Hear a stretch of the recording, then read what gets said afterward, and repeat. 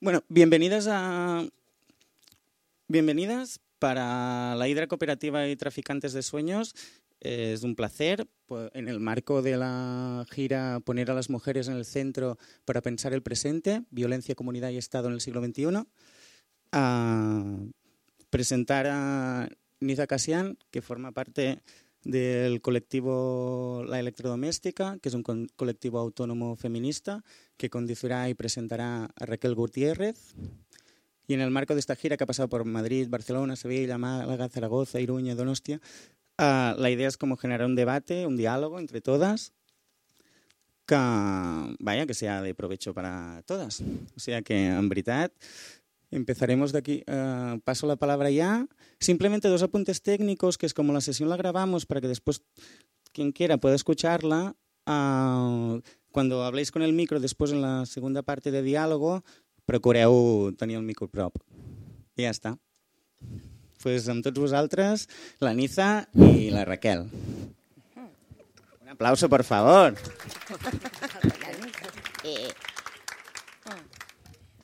Bueno, después de esta presentación, bienvenidas a todas, gracias por estar aquí, en especial en esta tarde soleada de primavera de sábado, y en especial muchas gracias a Raquel por la generosidad de estos encuentros que ha ido haciendo como en este ruta maratón por diferentes ciudades del estado. Y yo lo que voy a hacer primero es como la presentación así más formal de Raquel, y luego os cuento un poco cómo vamos a llevar la sesión. Raquel Gutiérrez es matemática, es filósofa de formación y es doctora en sociología, y es profesora de la Benemérita Universidad Autónoma de Puebla, y ahí coordina el seminario de investigación permanente en entramados comunitarios y formas de lo político. En toda su vida ha estado realmente vinculada a experiencias de autonomía en Latinoamérica. Militó en el ejército guerrillero Tupac Katari en Bolivia y participó también intensamente en todas las movilizaciones que hubo en Latinoamérica y particularmente en Bolivia en la década de los 80s y de los 90s. Y estuvo particularmente presente en todo el movimiento de la Guerra del Agua en Cochabamba. Ha publicado también diversos libros, este último es el que se presenta, pero además ha publicado libros como A desordenar, por una historia abierta de la lucha social, Los ritmos del Pachacuti, movilización y levantamiento indígena popular en Bolivia, Desandar el laberinto, introspección en la feminidad contemporánea. Y en todos sus trabajos siempre ha estado constante una reflexión en torno al poder, por un lado, y también en torno a la potencia de estos espacios de autonomía y de comunidad. Y bueno, realmente el libro que iba a presentar hoy, del que vamos a estar hablando, es una bocanada de aire fresco, y la sensación que teníamos todo el tiempo al irlo comentando entre varias es que resuena mucho con diferentes preguntas que nos hemos ido planteando aquí, con diferentes problemas, horizontes de esperanza, posibilidad a partir del ciclo que se abrió con el 15M y todo lo que hemos ido caminando de aquí hasta ahora. Entonces, la manera en la que hemos pensado un poco ir llevando la sesión es que hemos preparado 4 preguntas que creemos que hacen que el libro funcione como una caja de herramientas. Es decir, que 4 preguntas nos permiten rescatar cosas del libro que dialogan con estas experiencias de aquí en relación a estas experiencias de horizontes comunitarios en Latinoamérica. Y después de eso, la idea es que abramos como el debate entre todas. La primera pregunta, y bueno, yo iré haciendo las preguntas, Raquel contesta. El libro parte, en primer lugar, del ciclo político que se abre en Latinoamérica con toda esta serie de movilizaciones. Por un lado, la Guerra del Agua en Cochabamba, y por otro lado, todas las movilizaciones comunitarias e indígenas, principalmente en Bolivia y Ecuador. Y como eso también da pie al surgimiento de lo que se ha llamado como los gobiernos progresistas en Latinoamérica. Y el libro parte básicamente de una tensión, es decir, de cómo estos gobiernos no consiguieron recoger el testigo de estas movilizaciones populares, y aunque hubo transformaciones, no consiguieron morder de fondo o trastocar estas cuestiones. Y de hecho reabrieron nuevos ciclos de privatización o de reapropiación. Y en el contexto europeo, esto es una cuestión que se ha seguido como bastante de cerca, y uno de los puntos clave, que es el punto que tú retomas como lugar de partida, Raquel, y que es muy sugerente, es que lo que planteas es un desplazamiento de la mirada. Es decir, no tanto de este lugar del Estado, ¿no?, del gobierno, sino redirigir la mirada a las formas de la autonomía y a esa innovación política que surgió ahí, comunitaria, y resituar esta cuestión en el centro. Entonces, la primera pregunta que quisiéramos plantearte un poco es situar este argumento de partida que planteas en el libro, ¿no? Por un lado, política Estado-centrada, frente a la idea de una política autónoma, y a eso añadiríamos una segunda cuestión. Cuando planteamos esta parte de no Estado, sí autonomía o sí movimientos sociales, lo primero sería plantearlo como en una disyunción excluyente, o. Y lo que es muy potente en tu libro es que tú replanteas la cuestión y dices, no, esa no es nuestra pregunta, sino que nuestra pregunta, de hecho, es cómo destotalizamos al Estado. Esa es la pregunta que nos interesa. Entonces, si pudieras como un poco plantear. Bueno, pues buenas tardes a todas. Sí se oye, sí. Es que yo no oigo. Rebota muy raro el sonido. Sí.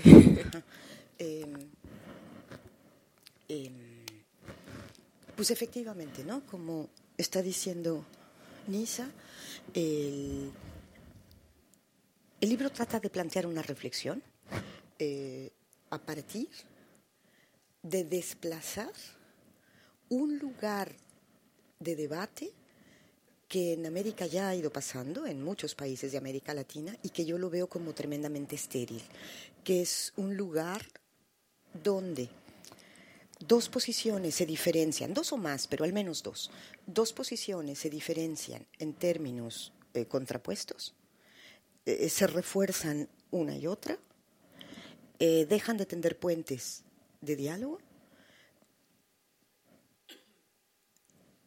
y finalmente se debilitan ambas. Y me refiero justamente a lo que tú decías, ¿no? Al conjunto de organizaciones, fuerzas sociales, movimientos, tramas de todo tipo que se levantaron durante diferentes momentos en los distintos países en América Latina, y fracciones de esos movilizados que deciden en algún momento organizar estructuras partidarias, compiten en elecciones con éxito y empiezan a ocupar instituciones.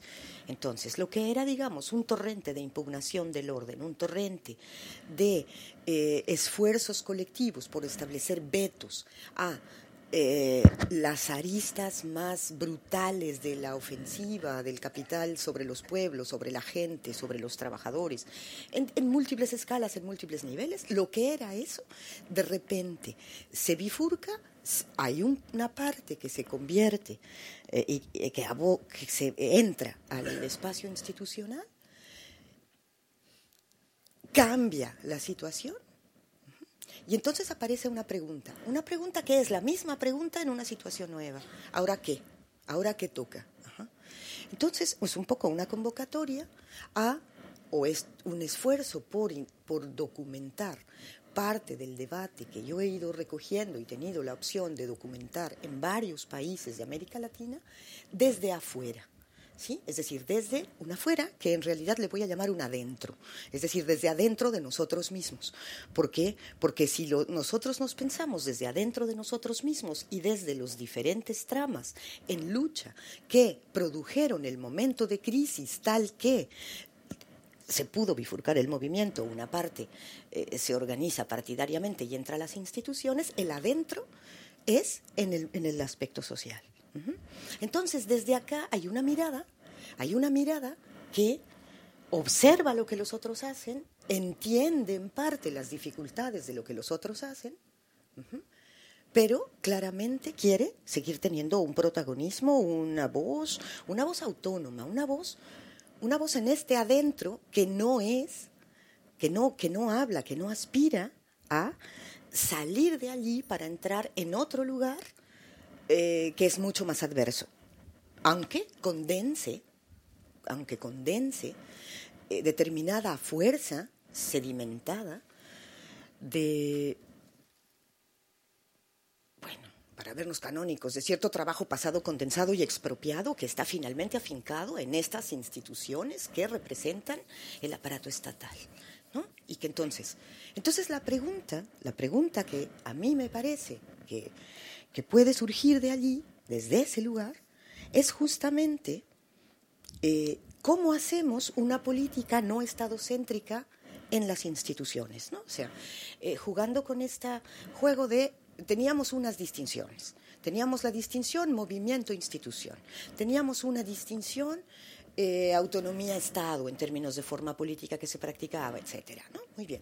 Pero teníamos una pregunta que era muy central, que todos durante varios años, ¿no? En diferentes momentos, pero hubo un momento en el que esas preguntas fueron centrales, nos estuvimos preguntando sobre la posibilidad de hacer políticas no estadocéntricas. Y se hicieron muchos ensayos, y muy variopintos, ¿no?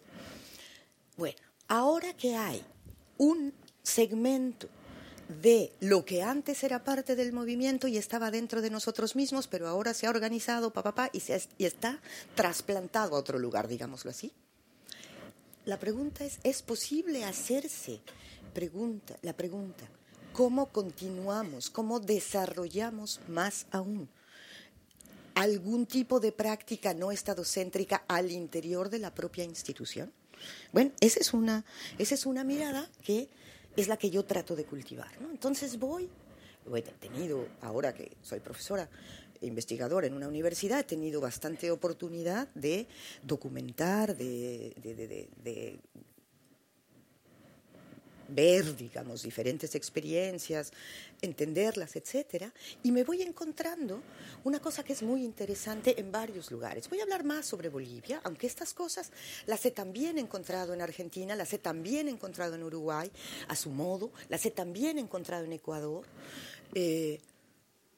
hasta cierto punto en Venezuela, aunque de manera más tensa, que es que desde el llano, digamos, desde lo que es el movimiento, que sigue tratando de tener políticas autónomas, una y otra vez plantean el asunto o plantean una mirada donde dicen, no conviene que miremos y que ordenemos el escenario político a partir justamente de lo que dijo Nisa, de disyunciones excluyentes. Es decir, cuando nos pensamos en una política, ellos y nosotras, sale mal, porque de lo que se trataba, o al menos algunos así creíamos, era de que se iban a tratar de construir hilos, vasos comunicantes, trasvases, y no sabíamos cómo se hacía, no sabíamos.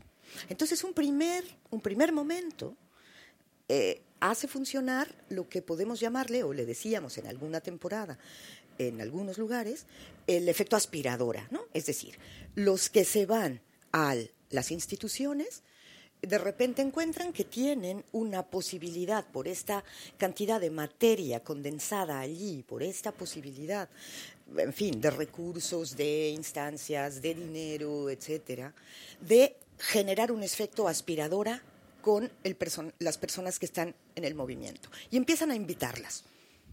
Y el problema allí era que si eso pasa, entonces va a dejar de haber este adentro.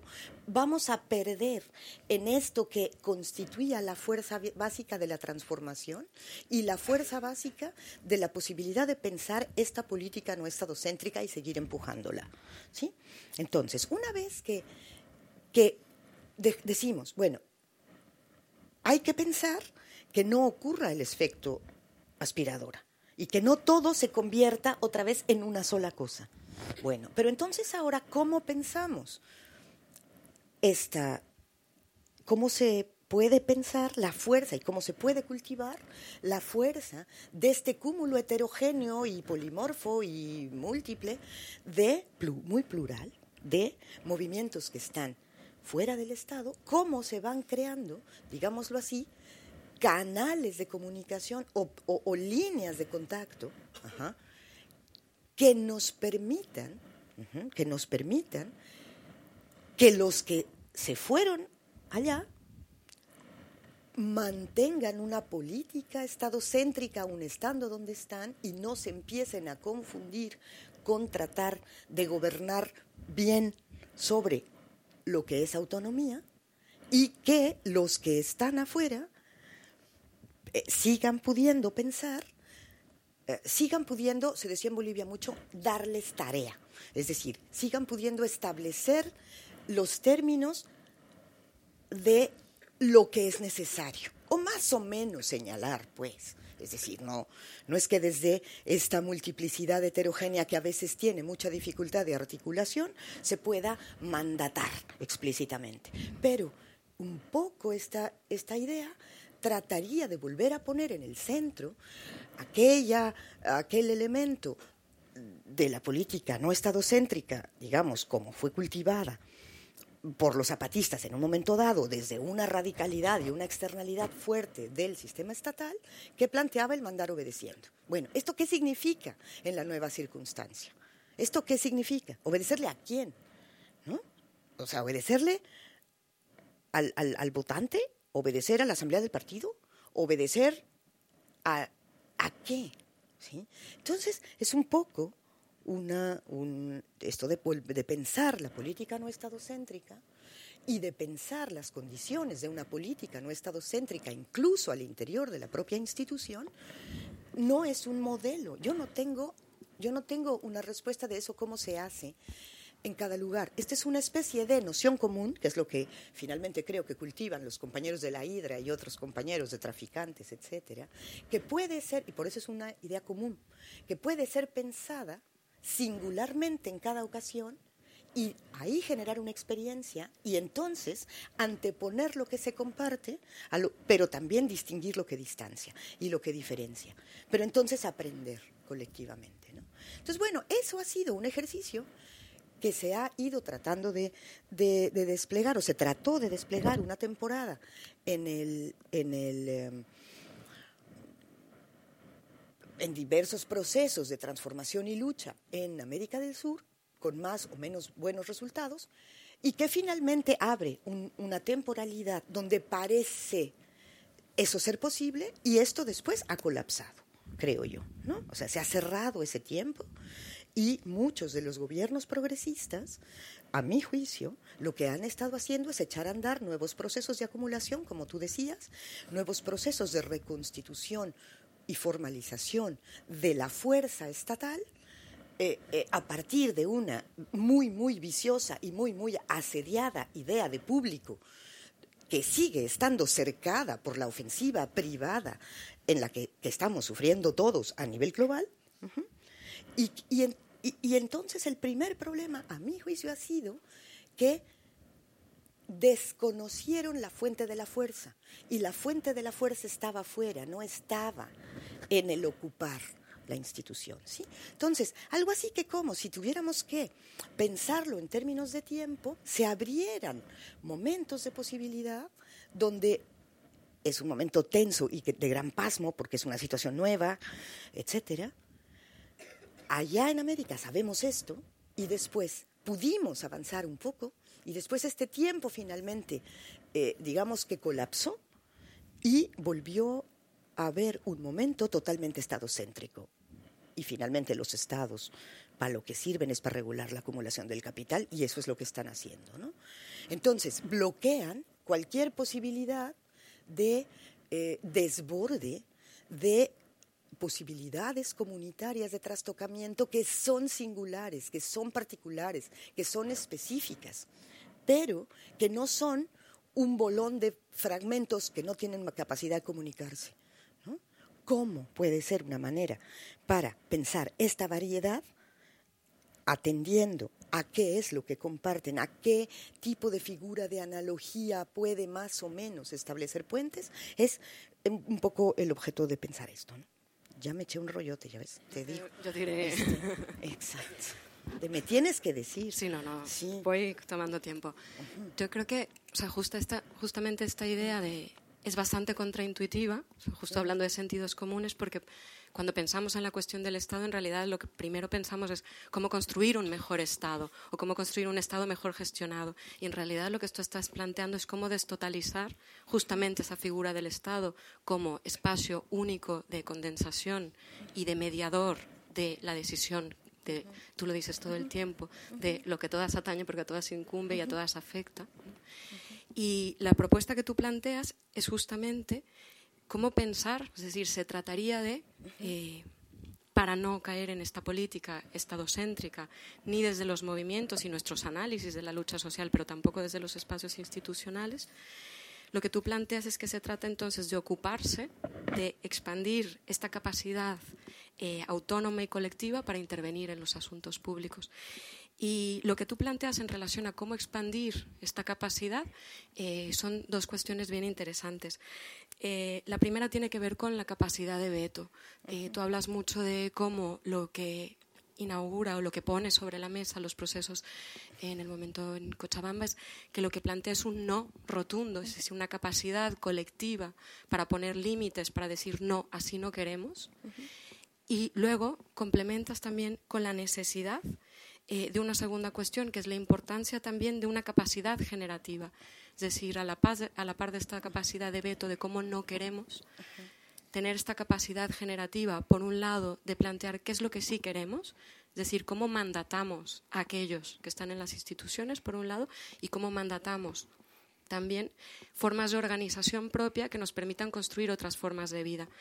Entonces, creo que desde todo lo que se abrió también para nosotras a partir del 15M, una de las cosas que nos hemos como planteado y seguimos preguntándonos todo el tiempo es cómo se sostiene a lo largo del tiempo esta capacidad de veto, por un lado, y cómo se sostiene a lo largo del tiempo también esta capacidad de construir otras formas y otras producciones de organización de vida en común. Es decir, esta sostenibilidad en el tiempo es como la gran pregunta. Entonces, la siguiente pregunta sería si pudieras contarnos un poco de ejemplos a partir de estas experiencias comunitarias, como esta capacidad de mandatar, cómo se sostiene, y por otro lado, de trechos de autonomía y producción de común. Sí.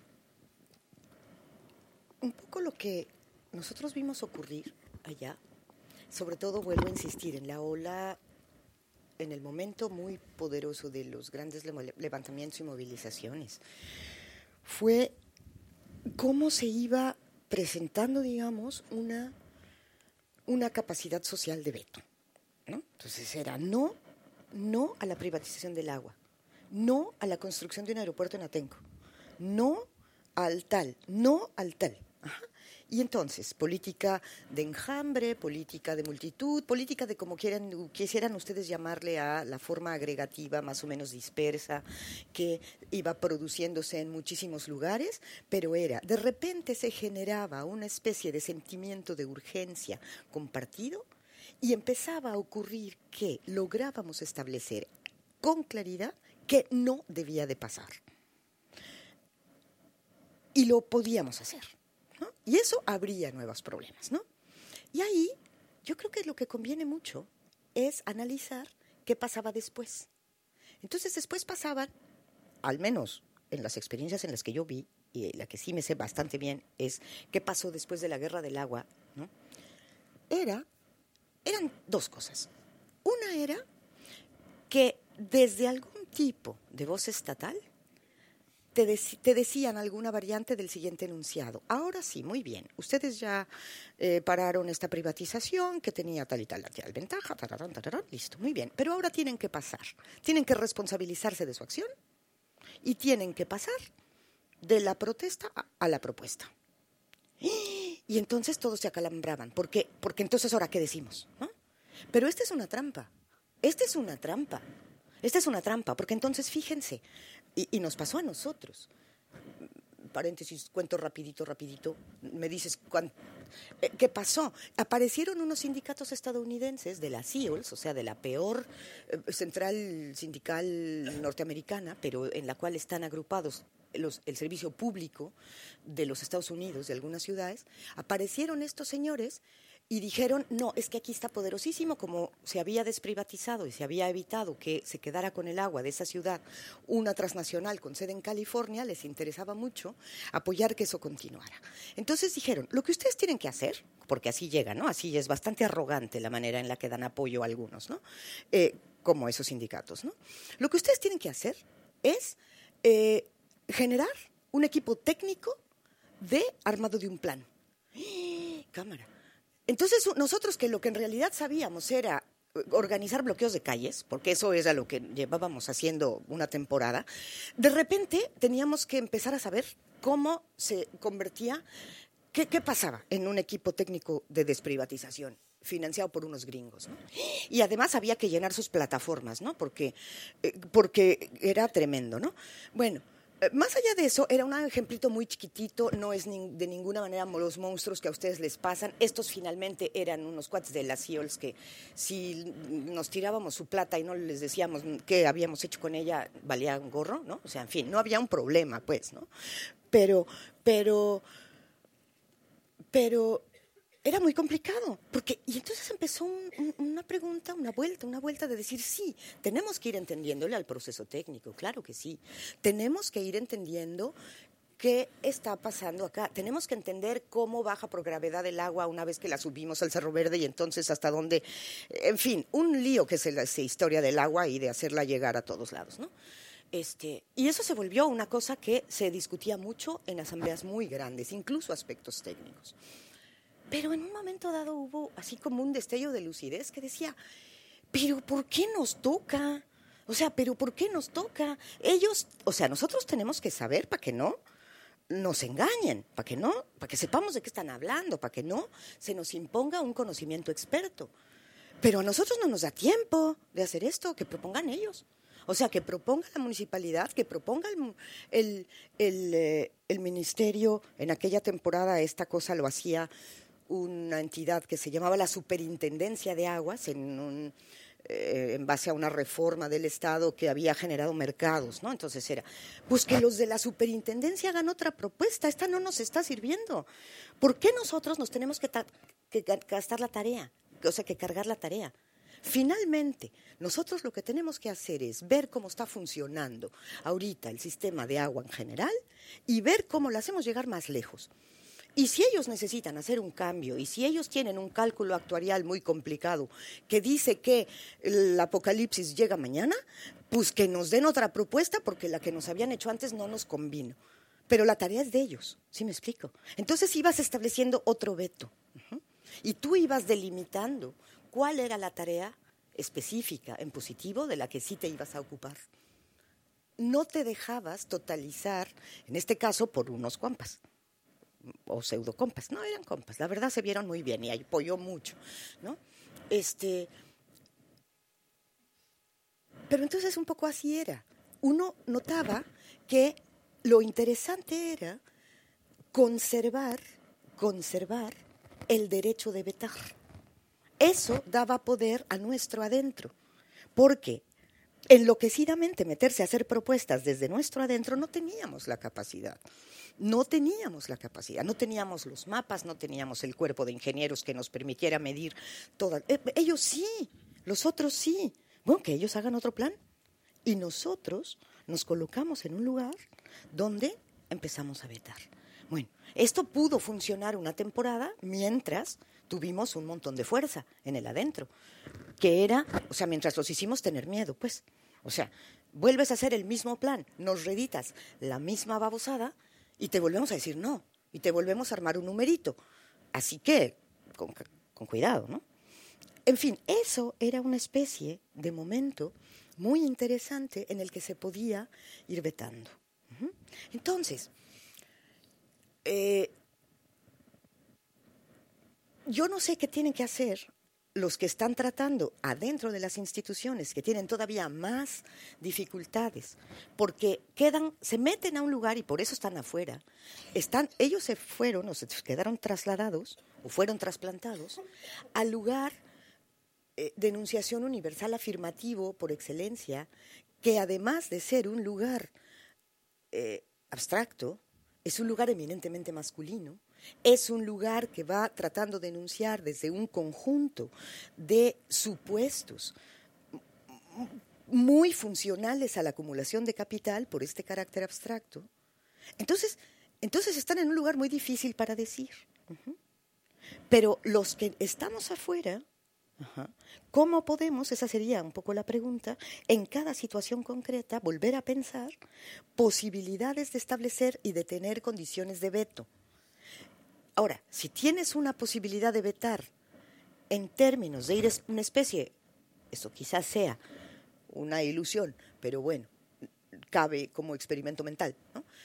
Si en estos trasvases que podemos pensar entre esta bifurcación del movimiento que está ocupando dos espacios, pero que reconoce dos lugares. Si se pueden pensar esos canales y si se pueden ir pensando cómo se organizan los vetos de las cosas a partir de pensar que esta tarea de destotalización se hace entre muchos y nadie la está cargando como una losa que le pesa en la espalda, yo creo que podemos ir abriendo una especie de camino que va erosionando las cosas que sean más difíciles, digamos, ¿no? Las cosas que sean más agresivas en términos de la política que ya está pactada y que ya está atornillada en la propia entidad estatal. Uh-huh. Este conjunto de andamiajes que te fijan en lugares y que te impiden moverte, ¿no? Entonces, pues por ahí era un pensamiento, ¿no? Y eso sí se pudo hacer. Todavía después, una temporada, esto sí funcionó. Esta cuestión de capacidad de veto. Hay una anécdota muy bonita sobre, por ejemplo, la cuestión de cómo impugnar el conocimiento experto. Ojo, impugnar el mando simbólico y real que se le da al conocimiento experto no es de ninguna manera soslayar la necesidad de conocimiento experto, pero el conocimiento experto tiene que aprender a dialogar, porque si no, pues se vuelve tecnocracia, del color que ustedes gusten, ¿no? Que fue, yo te lo contaba esta mañana cuando pensábamos, ¿no? Como, por ejemplo, en Bolivia, ¿no? Muy en el comienzo del gobierno de Evo, había una compañera que se volvió ministra de Justicia, Casimira, se llamaba Casimira Rodríguez, y la Casi venía del Sindicato de Trabajadoras del Hogar, ¿no? Una mujer de pollera, de origen quechua, linda, padrísima, fantástica. Una temporada, la Casi organizó una cosa que fue muy interesante, que ella, a sí misma, se puso como la medida del conocimiento experto del Poder Judicial. Es decir, cuando había entrado, obviamente, le cayó una ola gigante de desprecio. O sea, como una sirvienta, con todo este criollaje que se anida, no sé si aquí sea igual, pero en el Poder Judicial de casi todos los estados americanos es una barbaridad, porque son unos linajes así prepotentes, masculinizantes, horrendos, ¿no? Entonces, bueno, todo ese sentido común le cayó a esta compañera, ¿no? Que estaba de ministra de Justicia.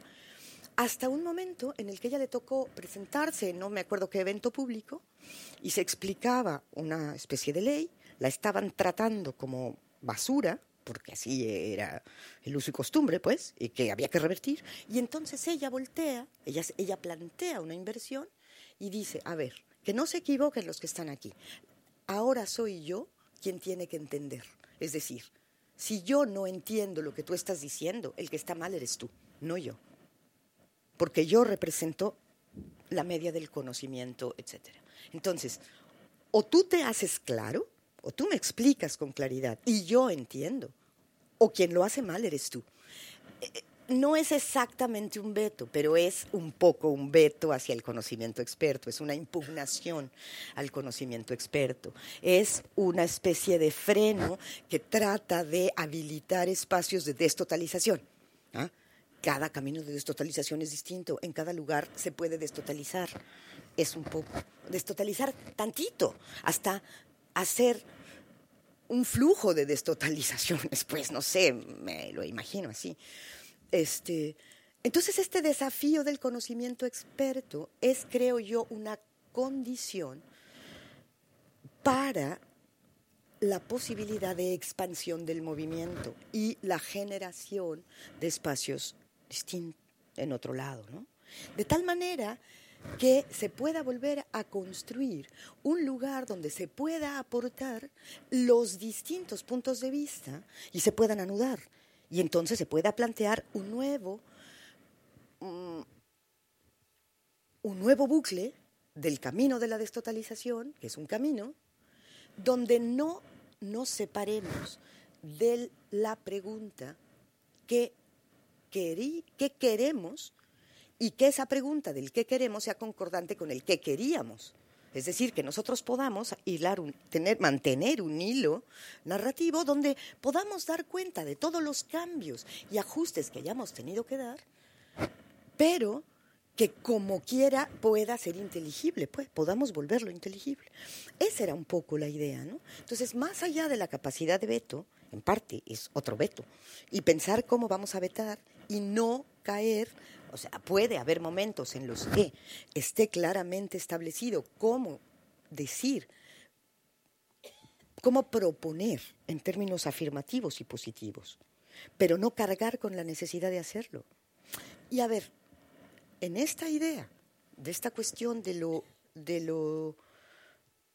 tratar de mantener a la vista, cuando menos, una dualidad, y justamente es un poco lo que estoy tratando de plantear, es la posibilidad de pensar no a partir de binarios excluyentes, sino mantener a la vista dualidades o pluralidades no excluyentes.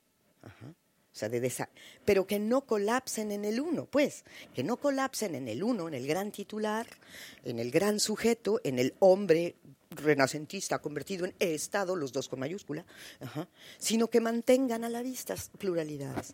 ¿Y para qué dije eso? Ya no me acuerdo. Iba a ligarlo con, fíjense, es que hay una experiencia feminista de esto, de aspectos de un saber feminista muy hondo. Es un saber que viene de la lucha de las mujeres y que ha quedado glosado así, que es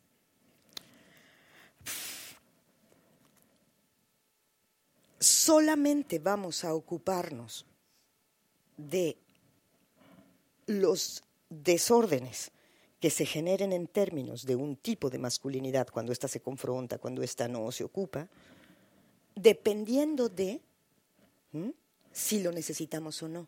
Pero no nos vamos a hacer cargo de su desastre, digamos, ¿sí? Este es un saber. De alguna forma, esto cómo pasa, este conocimiento, este saber de la lucha, que viene de unas luchas de mujeres muy hondas, ¿cómo lo pasamos a lo que ahora ocupamos para poder entender el nuevo momento y poderlo navegar y poder coproducir un resultado que nos englobe y nos satisfaga y que no colapse este momento en una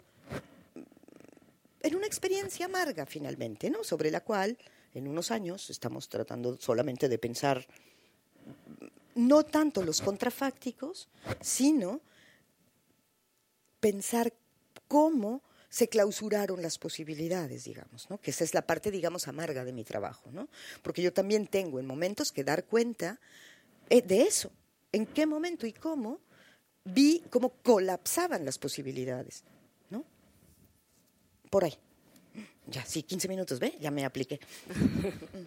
Sí, de hecho, justo conectamos bien, porque la siguiente pregunta tenía que ver con la cuestión de política en femenino, que ya empezaste como un poco a apuntar, y que realmente esta cuestión de la política en femenino en tu libro y en cosas que has discutido en otros espacios tiene un lugar central, y de hecho es la base nodal de estas transformaciones y de estas subversiones no centradas en el Estado. Y es interesante porque esta idea de política en femenino en nuestro contexto resuena mucho, es decir, justamente a partir de esta entrada de figuras femeninas a las alcaldías de Barcelona y de Madrid, ha surgido como esta idea que se va diciendo en relación a una feminización de la política, y es un término que a la vez también ha abierto o ha puesto sobre la mesa debates que son bastante interesantes, porque aunque nos permite visibilizar algunas cuestiones, también nos ha llevado a preguntarnos qué pasa cuando hablamos de lo femenino o esta feminización. No puede haber un riesgo de que planteemos nuevas formas de representación, es decir, únicamente una cuestión de cuotas que es importante pero que no es suficiente, o por otro lado, que estos términos de lo femenino nos lleve a automáticamente ligarlo a unas ciertas cualidades o una concepción reaccionaria, de hecho, del cuidado, ¿no? O que vuelva a plantear que la cuestión del cuidado y la reproducción de la vida es una cuestión de las mujeres sin perforar las relaciones desiguales y una división primera que tiene que ver con un sistema económico que divide lo productivo y lo reproductivo. Entonces, como que dentro de este paraguas de todos esos términos nos hacemos esas preguntas.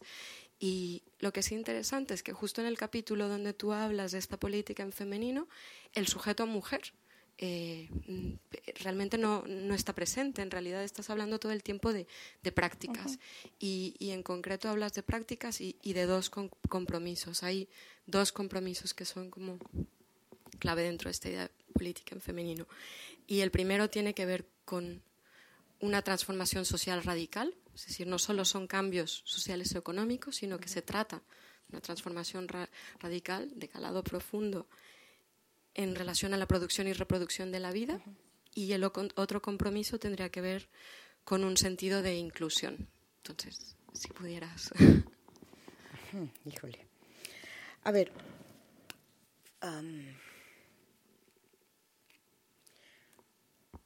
esta cosa de la política en femenino, que así le digo ahí en algún momento, en unos textos que estuve escribiendo por ahí por del 2011, 2012, querían plantear, o sea, primera cosa, ¿qué no son? ¿No? Tú ya un poco empezaste a ir hacia allá, ¿no? O sea, cuando trato de plantear política en femenino, trato de plantear el en es muy importante, porque en femenino trata de aludir a que es algo así como un lenguaje. Y entonces hago un poco los siguientes pares, ¿no? O sea, pares para ordenar un poco lo que estoy viendo, ¿no? Estoy viendo que cada vez que veo cada vez con más claridad cómo desde el Estado se practica una política que niega lo común por sus aspectos verticales, por sus aspectos jerárquicos, por sus aspectos de valoración del conocimiento experto, etcétera, ¿no? Pero veo también cómo privilegia un tipo de forma de pensar, un tipo de razonamiento, cómo se distingue y violenta otro tipo de prácticas más cultivadas en el movimiento y cultivadas con mucha fuerza en la última ola de movimientos y levantamientos aquí y allá, o sea, de los dos lados del Atlántico, ¿no? Entonces eso, y además veo cómo los caudillos, o sea, los XY, los seres humanos XY, con ambición de ser caudillo, quedan rete bien, ¿no? En ese sentido, aquí, Ada es una persona que a mí me intriga mucho y es como muy simpática, pues, ¿no? O sea, sin conocerla, pero porque ahí hay algo, me parece, como hay un desafío en el mero corazón, ¿no? Pero todo lo demás vas allá de la tradición caudillista de América Latina, que acá, pues, está aquí, de aquí nos la mandaron, o sea, bueno, y allá se injertó con la que teníamos, ¿no? O sea, toda esta cosa, yo la quería contrastar y quería poner, digamos, de manera muy clara el hecho de que teníamos que discutir ese lugar no conviene, pues, ¿no? Entonces, en este sentido era el en femenino entendido como un lenguaje. Es decir, no hablas de mujeres y no es una política feminista. En primera, porque feminista está muy complicado y como muchos feminismos, en fin, hay un diálogo ahora fértil, en fin. Era como tratar de plantear esta cuestión que conserva y cuida lo común, que le desagrada muchísimo el lugar del caudillo, que quiere desafiar este lugar, pero que lo desafía no en términos de paralelismo, sino de otra manera. Es un poco una ambición, no sé si bien lograda o no. O sea, a ratos me gusta mucho decirlo, a ratos siento muy complicado, siento que tener que explicar tanto un término es en realidad una dificultad del término, ¿no? Pero no tengo otro, ese es el que tengo, pues. Eso un poco planteo, ¿no?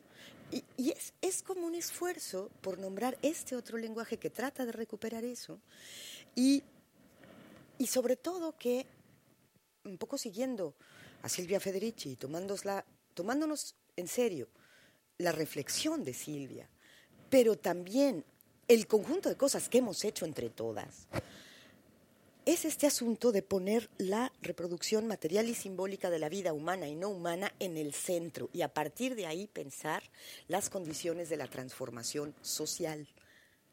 Y desde la ambición de hacer transformación social, a adecuar las transformaciones políticas y económicas que necesitamos hacer, que están más complicadas y que son de ida y vuelta todo junto.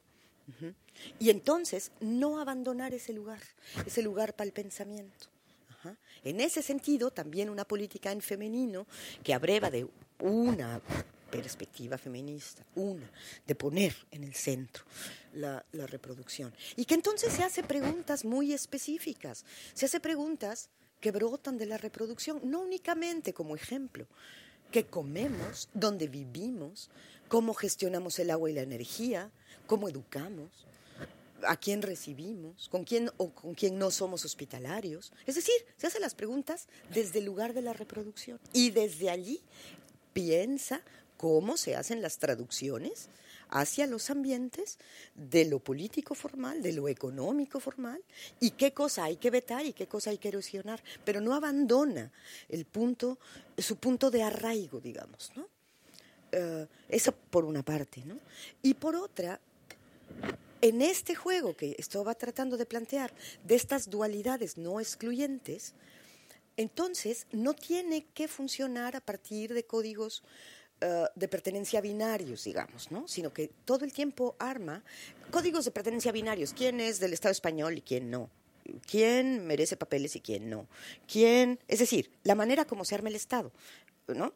Todo el Estado te obliga a vaciar tu persona en códigos binarios. Eres hombre o mujer, ¿no? Dime tu estado civil, ¿no? Y así siempre le hace, pues. Entonces, ¿cómo desafiar eso y a partir de pensar y mantener distinciones que son necesarias para el pensamiento? Pensar las distinciones como dualidades o pluralidades no excluyentes. Esto del no excluyente es muy importante porque es un desafío a un fundamento de la lógica aristotélica que está en la base del pensamiento occidental, que es el principio del tercero excluido. Y es algo que se aprendió mucho y que se hizo visible potentemente, sobre todo, en la ola de levantamientos indígenas, donde hay lenguajes, por ejemplo el aymara, por ejemplo algunos otros, que logran mantener. No se ciñen a lógicas binarias. No se ciñen a lógicas binarias. Entonces pueden decir cosas, sí, pero no también. Es decir, pueden manejar ambigüedad, que ese es el lenguaje que hablamos en la lucha. Ese es el lenguaje que hablamos en las casas. Sí, pero no también. Medio. No sé cómo dirán acá, pero seguro hay expresión para este tipo de cosas. Porque no todo tiene que estar establecido en términos de blanco y negro. Bueno, si ese es un poco el lenguaje a partir del cual sostenemos la lucha y la vida, ¿por qué no podemos hablar ese lenguaje en otro lado? Ese lenguaje no se organiza, este lenguaje no colapsa en códigos binarios, no establece códigos de pertenencia para pensar su forma de organizarse, sino que va tratando de trabajar sentidos de inclusión, ¿no? Y sentido de inclusión es algo que nosotras hemos pensado mucho, nosotras allá en Puebla, hemos pensado mucho a partir de algo que le llamamos la producción de lo común. Y ahí tenemos una ligera diferencia, digamos, no es ligera, es una diferencia, pero es una diferencia que tiene trasvases muy cómodos, ¿no? Y que dialoga muy a gusto con, digamos, toda la reflexión sobre los comunes que se ha hecho más bien acá. Y nosotros hablamos siempre de producción de lo común porque tratamos de separar la idea de lo común de la idea de cosa y tratamos de habilitar el pensar lo común como relación social, es decir, como forma de establecer el vínculo. Entonces ahí podemos pensar esta producción de sentidos de inclusión, que es uno de los elementos de la un común. Para producir un común tienes que primeramente haber producido un sentido de inclusión, los que vamos a estar haciendo qué, ¿no? En fin, pero esa es otra pregunta que Ya son 7:30, che, charlaremos aquí con los compañeros. Tenemos tiempo, Frito, nos llevas el tiempo. Tenemos tiempo para la última, que es que justo retoma donde tú has dejado ahora. Y que tiene que ver justo con esto, con lo que cerrabas, que realmente, como en nuestro contexto, la cuestión de lo común se ha venido discutiendo ampliamente y en particular en relación a dos cuestiones. Por un lado, en relación a la cuestión de la gestión y del acceso, ¿no? De cómo hacer, por ejemplo, que determinados equipamientos de lo público puedan devenir en una gestión mucho más porosa, mucho más democrática, de gestión comunitaria, por ejemplo. O, por otro lado, en relación a la propiedad, ¿no? Es decir, cómo reivindicar la naturaleza común de determinados recursos como el agua. Y justamente con esta parte con la que cerrabas, que es que en realidad tu libro, lo que habéis venido trabajando, pone el acento en otra cosa. Es decir, no se trataría tanto de un acento que está puesto en la gestión, en la propiedad o en el acceso, que sí, pero el acento estaría más puesto en esta producción de lo común y en el hacer común. Y esta cuestión del hacer común, en realidad lo que pone al centro es una cuestión del tiempo. Es decir, en el hacer común el tiempo es una cuestión fundamental.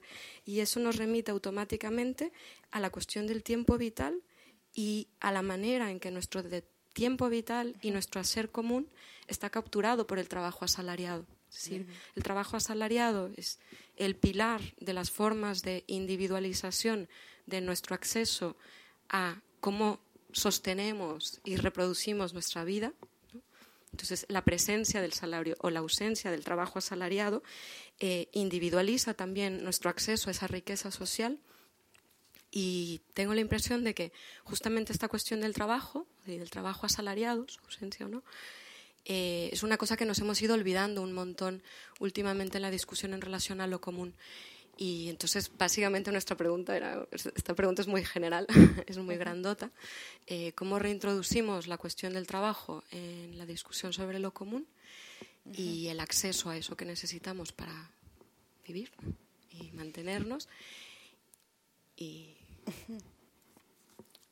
Sí. Pues esta es la más complicada, ¿no? Y yo creo que tú ya lo dijiste súper bien. O sea, lo único que nosotros, o yo puedo aportar aparte de ti, es justo esto, ¿no? Que hoy, cuando preparábamos esta charla, nos dimos cuenta de estas como sutilezas, ¿no? Cuando nosotros hablamos de producción de lo común, no hablamos únicamente de gestión, o sea, de una manera de gestión o de una manera de acceso o tal.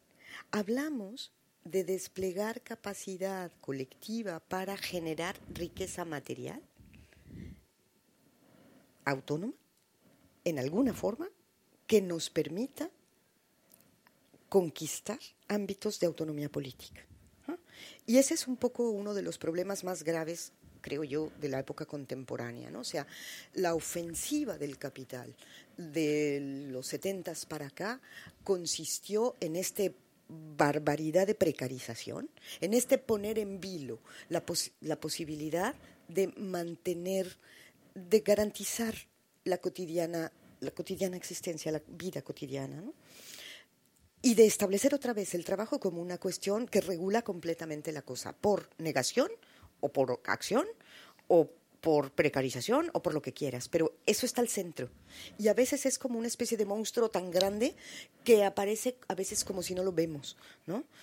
O sea, no se habla de ese problema completamente, ¿no? Y entonces, nosotros hablamos de producción de común muy al estilo, y es mucho lo que hemos aprendido de la tradición indígena americana, ¿no? Que, bueno, después de haber arrasado sus medios de existencia, de haberse colonizado, etcétera, etcétera, los castellanos llegaron para allá, una barbaridad. Después de eso, ellos hablan, bueno, así en sentido bien poético, ¿no? Me gusta mucho cómo lo dicen, hablan de las 4 flores de lo común, ¿no? Entonces dicen, tierra,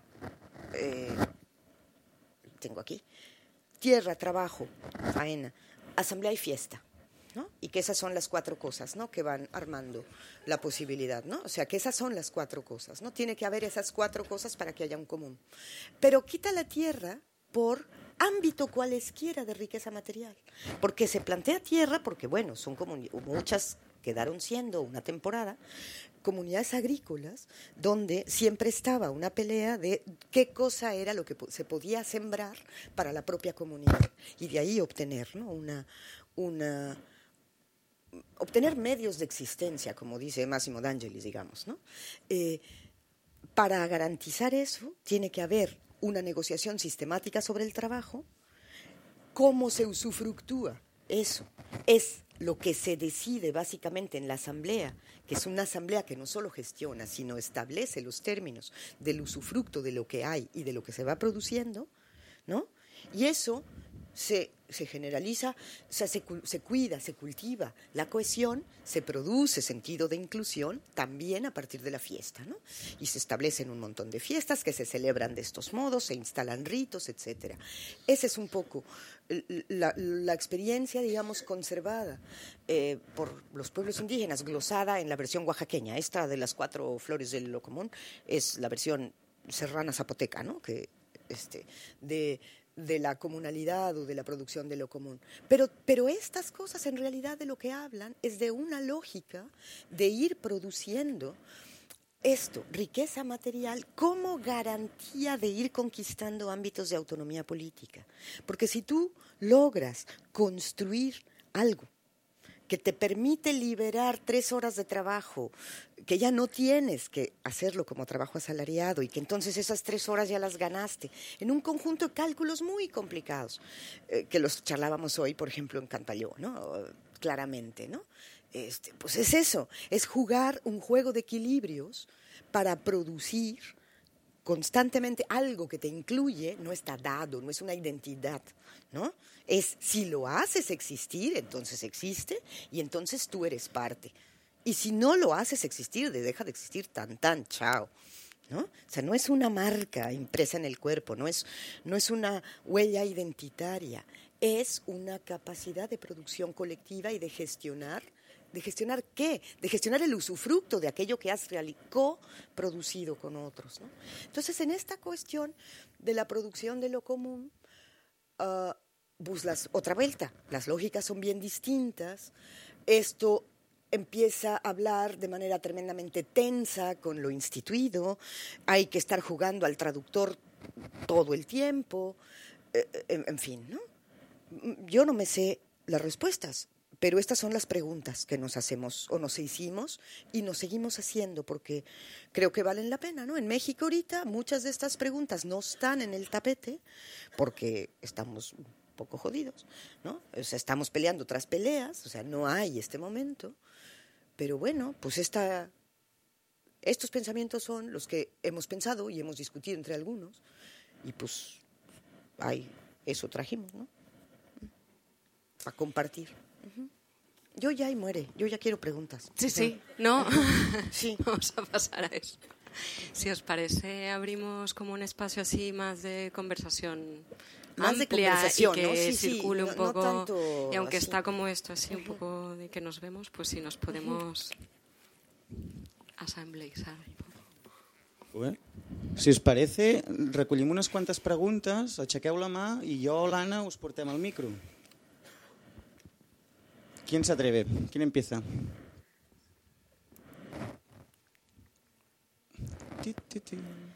¿Nadie? Y no necesariamente tienen que ser preguntas, Claro, también pueden ser Comentarios, o sea, que resuena. Sí, ojalá no sean preguntas. Sí, o sea que puede ser como una cosa más coral.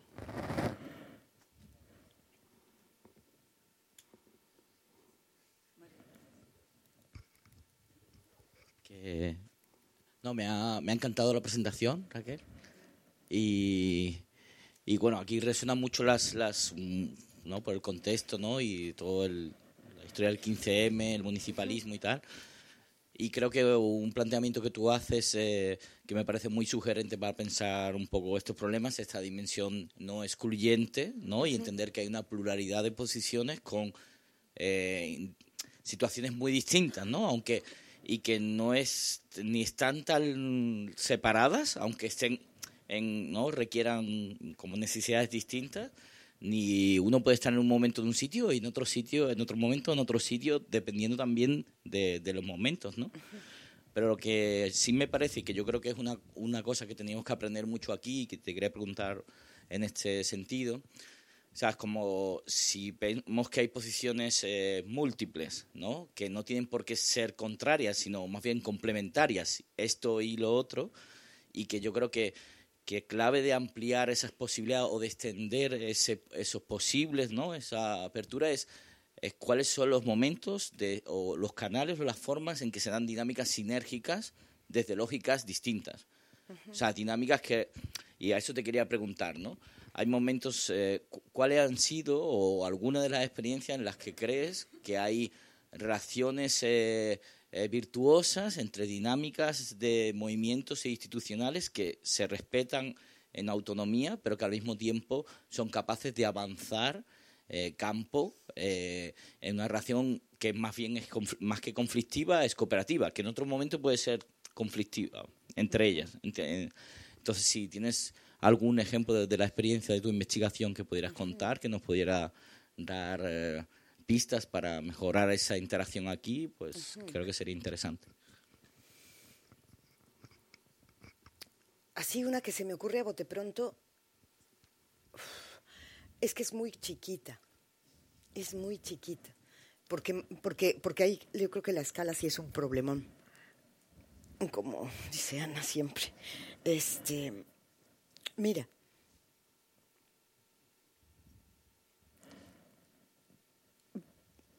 es una muy chiquita, es la que me acuerdo. No está fácil, hay que rastrear así, el disco duro no acaba de llegar. Es justo del momento de la Guerra del Agua, y por eso es tan chiquitititita. Se va a la transnacional en la Guerra del Agua, ya se va.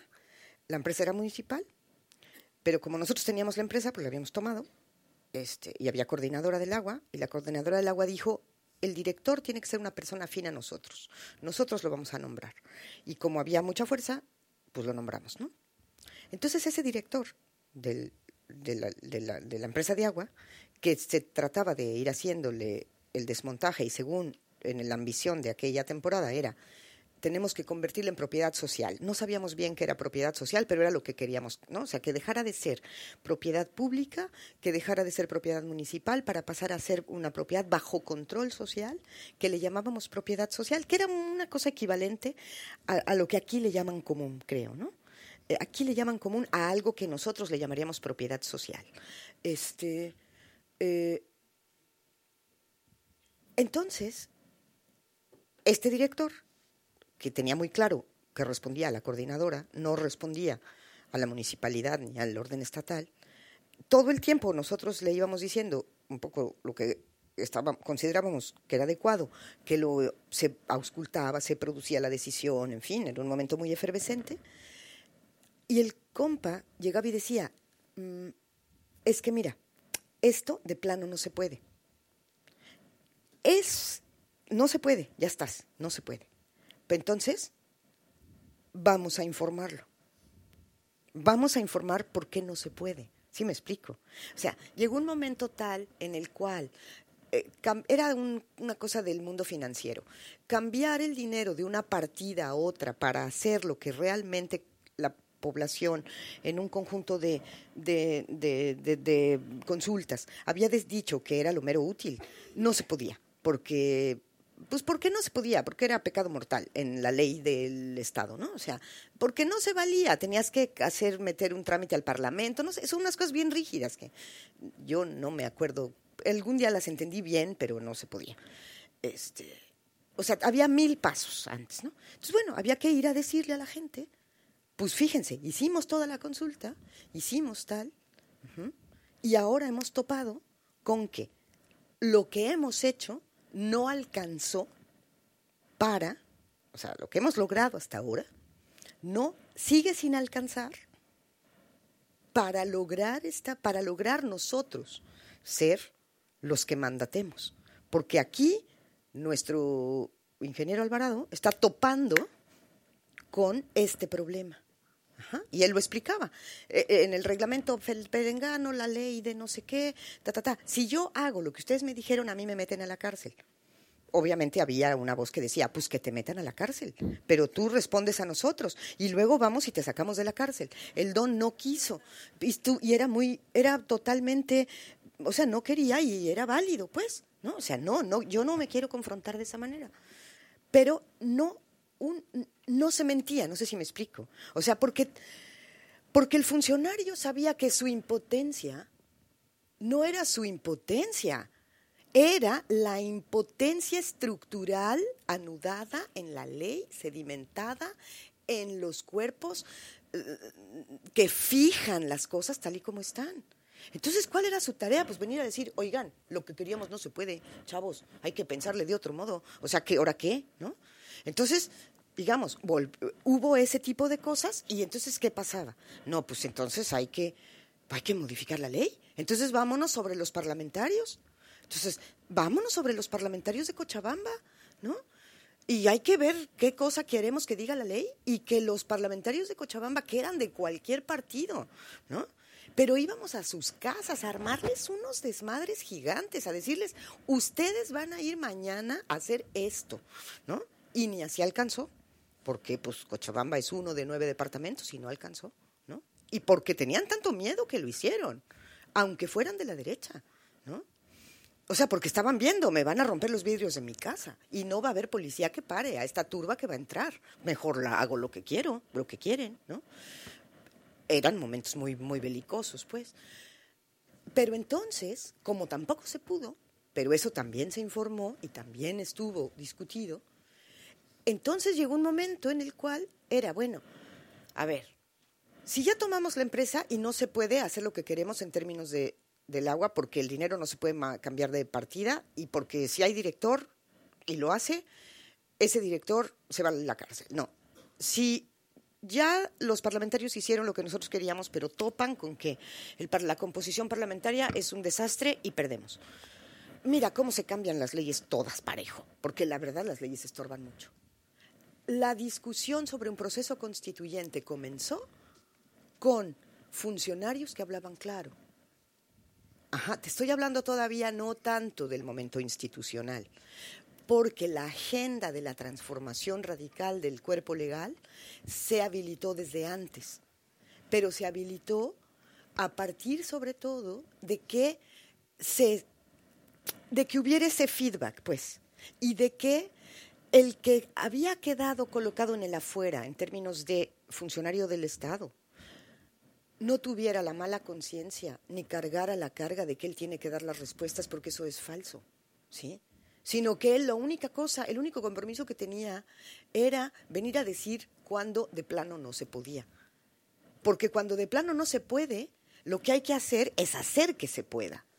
Y hacer que se pueda no es algo que ocurra adentro, sino afuera, desde afuera, me explico. Esa es una sinergia que me acuerdo. Hubo algunas otras. Lastimosamente, sobre decisiones muy grandes no hubo. No hubo ya. Estoy tratando. Había otra, pero no me viene. En fin, no me viene. Pero más o menos este casito, yo te digo, ¿no? Uh-huh.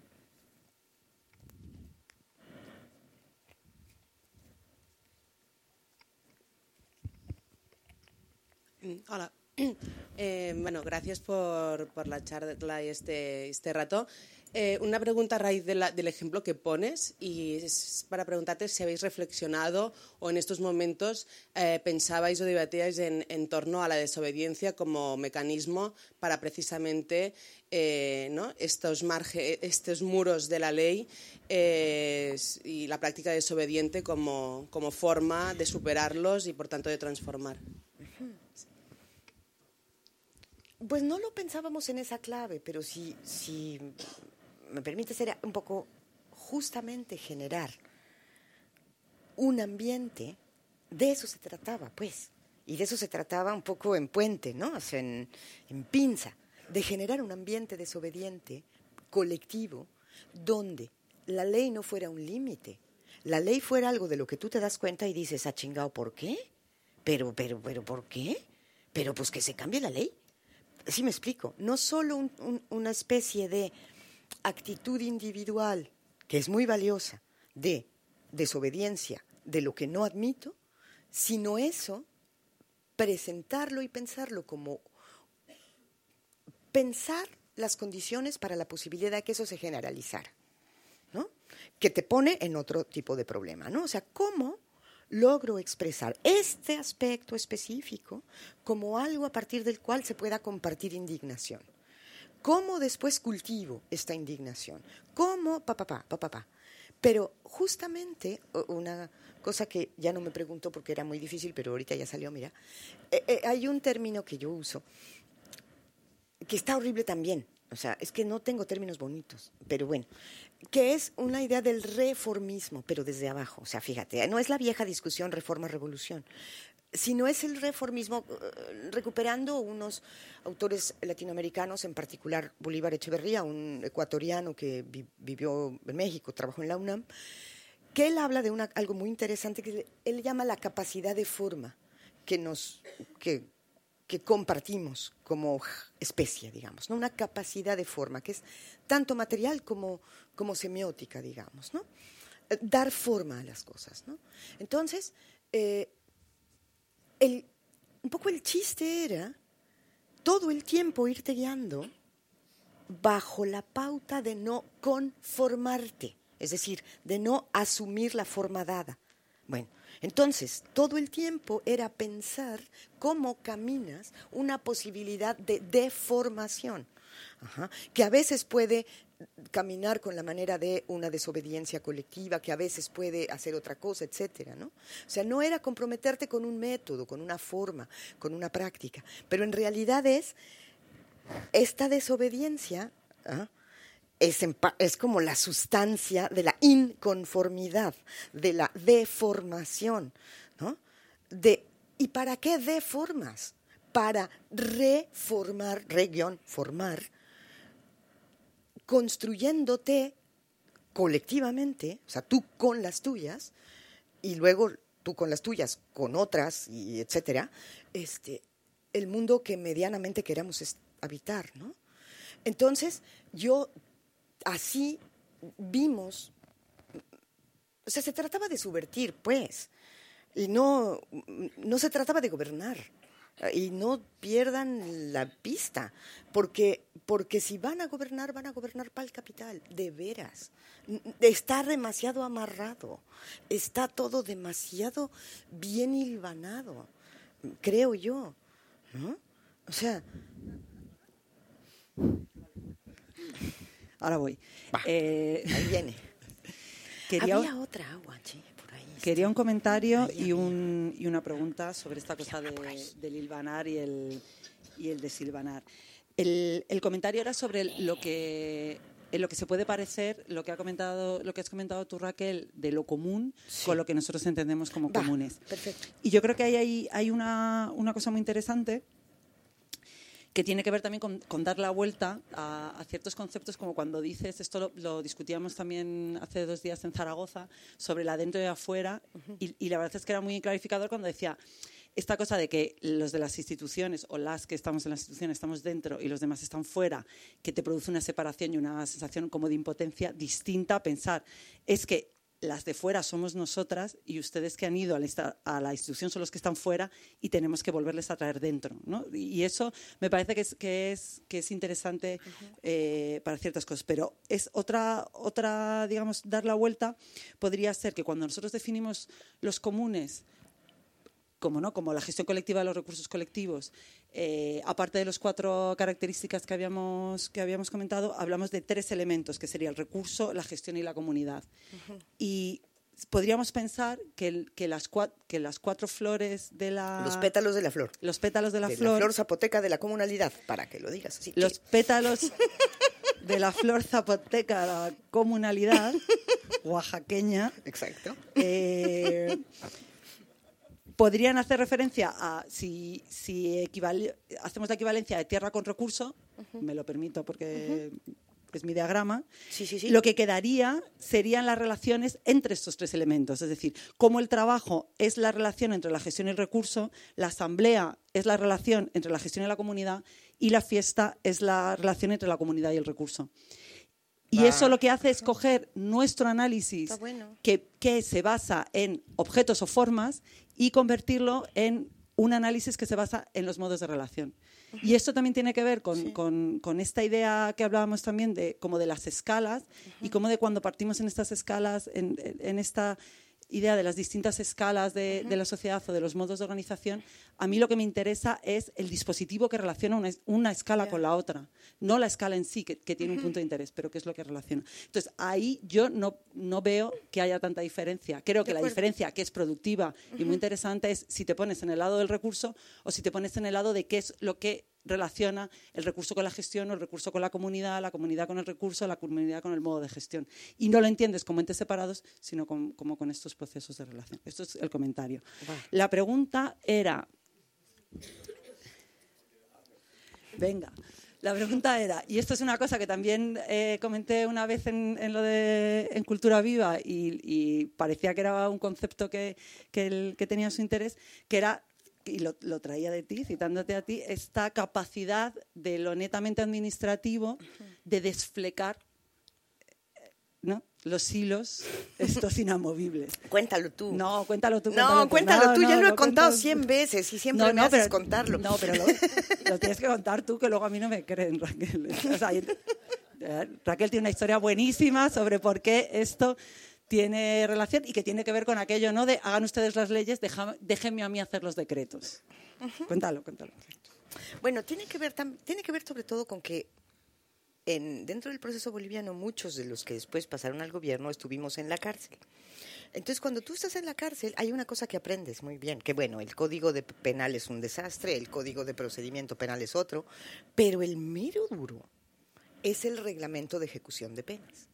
El reglamento de ejecución de penas, el que prescribe todas las cosas, cuántas veces te van a pasar lista, cómo vas a comer, qué vas a poder, qué no. Así, esa es una cosa patética, ¿no? Y esa es la que más sientes. Y que entonces hay un combate permanente contra el régimen de ejecución de penas, ¿no? O sea, ¿tienen derecho o no tienen derecho a cambiarte de cárcel? ¿Tienen derecho o no a qué? Etcétera, ¿no? Y cuando un conjunto de compañeros se aliaron con el MAS de Evo Morales, ganan las elecciones, entran al Estado a niveles muy altos, etcétera, pues esta era una cosa, o sea, lo que nosotros sabemos del Estado es que hay que pelear contra el reglamento, o sea, que hay un orden legal, hay un orden constitucional, hay un conjunto de cuerpos de ley, ¿no? Sobre la Constitución, el Poder Ejecutivo no puede hacer nada, tiene que llamar un proceso constituyente, que es un poco complicado. Si sobre la ley, la atribución de modificar o alterar la ley o discutirla está en las cámaras legislativas. Y había mayoría en esa temporada, pero era difícil, en fin, ¿no? Pero el reglamento, pues el reglamento es nuestro. O sea, es prerrogativa del Poder Ejecutivo, al menos en el Estado de boliviano de esa época, pero en otros también, establecer el reglamento, es decir, definir la manera de ejecutar la ley. ¿Necesitas 4 papeles o 3 papeles? ¿Necesitas el requisito A, el B o el C? ¿Necesitas que haya foto 3x2 o no? En fin, pero no solo eso. ¿Esto permite esta otra cosa o no? En fin, el reglamento es el procedimiento prescriptivo fino que fija y limita las posibilidades. Y ese lo puedes borrar, ¿no? Entonces, un experimento que no pasó, pero que a mí siempre me gusta acordarme cómo se vivía en esos momentos, era, ¿por qué no nos volvemos unos borrarreglamentos? O sea, cuando estaban, digamos, la discusión, los momentos muy, muy inmediatamente posteriores a entrar a la afuera, o sea, de salirte y ver, ¿por qué no le borramos? ¿No? Sabía hasta una broma, que es un poco la que le gusta, o sea, teóricamente, ¿qué podría pasar? Podría pasar que tú pudieras pensar, o sea, porque ¿cuál es la tarea de esta cuestión destotalizadora? Es aflojar la malla de la dominación. O sea, por favor, no es gobernar bien, de veras, créanmelo, es armar la malla, es aflojar el tejido del control social, es aflojar el tejido de la dominación. yo siento que es una tarea muy útil. Ahora, si hay cosas en las que se ocupan bien, perfecto, palomita, maravilla. Pero esa es la tarea, esa es la buena. Bueno, yo creo. Entonces, había una broma que era, pensando como que desde este punto de vista, manejando esta idea de destotalización, etcétera, etcétera, decir, es que hay que inventar la oficina de la goma. Hay que poner un montón de mesitas con gente y donde llegue la población a decir qué reglamento le molesta. Entonces va a llegar de todo lado. Entonces esa oficina nomás va a mandar todas las cosas que le lleguen al Ministerio de la Goma, que va a borrarlo, es decir, ¿no? Que va a borrarlo, ¿no? Lo que estorbe, ¿sí? Y se va a hacer un desmadre. Bueno, pero cualquier cosa es mejor que lo que hay, de veras, porque lo que hay lo pensó un tecnócrata y le pagó un alemán. Es que es así como pasa, porque pasa en América y aquí pasa también. Son los expertos en state building que prescriben hasta cómo hay que hacer las cositas para guardar los tornillos en las empresas. O sea, de veras, es una obsesión por la prescripción y la acotación y el establecer cómo se hace. Y decir cómo se hace rompe esta proliferación de modos. En fin, quizá estoy diciendo una cosa absolutamente descabellada, pero era lo que queríamos y no pudimos. Y cuando borramos el reglamento, donde sí se pudo, en alguno que otro lado, sí servía, porque aireaba. Bueno, yo lo contaba en relación como a las iniciativas municipalistas, entendiendo que lo que nosotras hacemos es netamente administrativo. No hay nada, excepto los planes generales urbanísticos, que tengan categoría de ley en nada de lo que hacen los ayuntamientos. Entonces, es todo pura administración. ¿Cómo puedes asumir la tarea de deshacer los nudos y de desflecar desde lo netamente administrativo y a la vez, como contabas tú en lo de Cochabamba, subir la tensión hacia lo legislativo en torno a lo que ya no se puede porque el nudo está en otro plano? Y que además, Ana, en este diálogo que estamos poniendo, tú has encontrado ya colegas dentro del propio ayuntamiento que dicen eso, que dicen, es que ¿por qué no borramos todos los reglamentos y nos quedamos con la ley y volvemos a empezar? Esto está demasiado atorado. O sea, eso es, digo, estoy siendo infidente, pero así soy. ¿No? Eso es algo que es un pensamiento que está siendo pensado por gente que está metida en ese afuera, sintiéndose atrapada, y dice, es que habría que borrar esta cosa que está del cocol, ¿no? En fin. Esta era la anécdota. Yo soy asesora del área de cultura y nuestras propias funcionarias, directoras generales, porque son funcionarias de carrera, en un momento dado discutiendo sobre las posibilidades y la modificación de la ley de contratación pública, decían, borren todas las directrices de la Concejalía de Hacienda y quedémonos con la ley nuda. O sea, quedémonos con la ley de contrataciones públicas del Estado sin ningún otro tipo de directiva. Y después empezamos a ver cuáles son los conflictos y sí, hay que regular, no hay que regular, hay que meter. Pero hagamos borrón y... Es decir, para mí fue muy impactante ver que gente que ni siquiera venía de nuestro adentro, sino que viene de otros adentros, en realidad estaba proponiendo esta especie como de tabula rasa y de oficina de la goma municipal.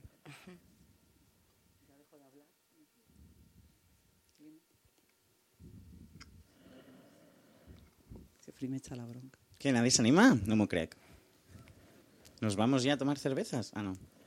Sí, a la cuarta. De la fiesta. Bueno, lo primero, gracias Raquel, porque yo creo que toda la experiencia acumulada aquí nos sirve mucho y como ya han ido comentando las diferentes intervenciones, es algo que está en el medio ambiente, tanto la cuestión de una relación de movimientos e instituciones o todo lo que tiene que ver con la política en femenino, etcétera. O sea que muchas gracias. Yo una cuestión que creo que conecta con esto que comentaba Ana, no lo sé, no lo tengo claro, es, bueno, te lo digo con un caso, con un ejemplo. Tiene que ver con la capacidad de producir norma del Estado, ¿no? Y te lo digo con un ejemplo que tiene que ver también con los comunes. Pensar los bienes comunes en el fondo de una manera muy concreta, que tiene que ver con la gestión comunitaria de equipamientos y recursos, si quieres, del patrimonio público de la ciudad, ¿no? Y ahí, en ese ejemplo concreto que podrían ser los bienes comunes en la ciudad, bueno, pues habemos bastante gente preocupada, dándole vueltas a qué capacidad puede tener un gobierno local como el de Barcelona para producir un marco jurídico que, en cierto modo, si quieres, garantice y codifique en norma lo que es una conquista social, que pueda haber formas de gestión de la propiedad comunitarias. Y en ese sentido, no propiedad pública, que entiendo, y me lo comentamos o le das un poco la vuelta tú, entiendo que serían políticas no estatalistas, no estadocéntricas, ¿no? Pensar en la propiedad comunitaria, no tanto propiedad pública, y por otro lado, meterle un poco el mordisco al gran problema que es, bueno, en cualquier ciudad, pero en Barcelona también, que es la propiedad privada a la hora de producir un modelo de usos, ya sean residenciales o del tipo que sean, del suelo de la ciudad, ¿no? Pero claro, lo pensamos desde ese lugar, es decir, que sea el ayuntamiento en su configuración compleja, ¿no? Y evidentemente en ese contacto conflictivo, pero también productivo con movimientos de conquista de espacios para su gestión comunitaria, el que pueda crear ese marco jurídico para la gestión comunitaria. Pero claro, y aquí es donde va un poco mi pregunta y donde estamos ahí como un poco dándole vueltas, ¿no? Por un lado, que esa norma, en cierto modo, garantice ese espacio, lo cual no quiere decir que se genere una calma respecto a las formas de experimentación social posibles con la propiedad y con el suelo, y que pueda haber otras vías que sean desobedientes a la hora de apropiarse del suelo, es decir, que y ahí hay un problema, porque en el momento que tú produces norma, también estás regulando aquello que queda fuera y que es desobediente y que es ilegal, etcétera, ¿no? Ese es un problema, hay una tensión ahí. Y por otro lado, si habría otra forma de hincarle en diente algo que es tan potente, tan vertebral, tan, en fin, jodidamente central en una ciudad capitalista como es la propiedad del suelo, ¿no? Es decir, vemos los peligros de que sea, digamos, de que sea un marco jurídico desde el ayuntamiento el que haga eso, ¿no? Es decir, de repente entras en esos códigos binarios de qué se puede hacer y qué no se puede hacer, qué se puede experimentar con los usos comunitarios del suelo y qué no se puede experimentar, pero por otro lado, ¿cómo le hincas al diente a la propiedad urbana? ¿No? Si no es a través de ese marco jurídico. Bueno, esta es la duda en la que navegamos continuamente. Fíjate que ahí hay una cosa, y es que esto no me reinstalan, o sea, las preguntas son... Bueno, yo ahí te contestaría una cosa. La cosa más sólida que yo conozco en eso, y a ver aquí los mexicanos cómo le entramos a la discusión, es el artículo 27 constitucional de la Constitución Federal de México. Artículo que fue modificado después, y que fue la manera en que quedó inscrita después de la Revolución Mexicana y después de un proceso lleno de tensiones, pero donde había un conjunto de campesinos armados que reivindicaban tierra y que querían establecer una reforma agraria, inscribieron un derecho, en términos legales, a tener la tierra, pero al mismo tiempo el Estado, en construcción en esa temporada por una facción que había ganado, que había venido del norte, que estaba tratando de tener una limitación burguesa de las cosas, etcétera, también quería que no le hicieran olas, pues, o sea, quería establecer, ¿no? Entonces, en ese artículo 27, ustedes quizá algunos hayan oído, se plantearon las cosas como una readecuación del ejido español, del viejo ejido español, ¿no? De hecho, bueno, la palabra ejido pues se había ido en los barcos para allá, la habían cambiado, le habían aclimatado, a veces se decía pueblo, etcétera. Pero a la demanda zapatista del primer Zapata, o sea, del Zapata de la Revolución Mexicana, ¿no? Del de Tierra y Libertad,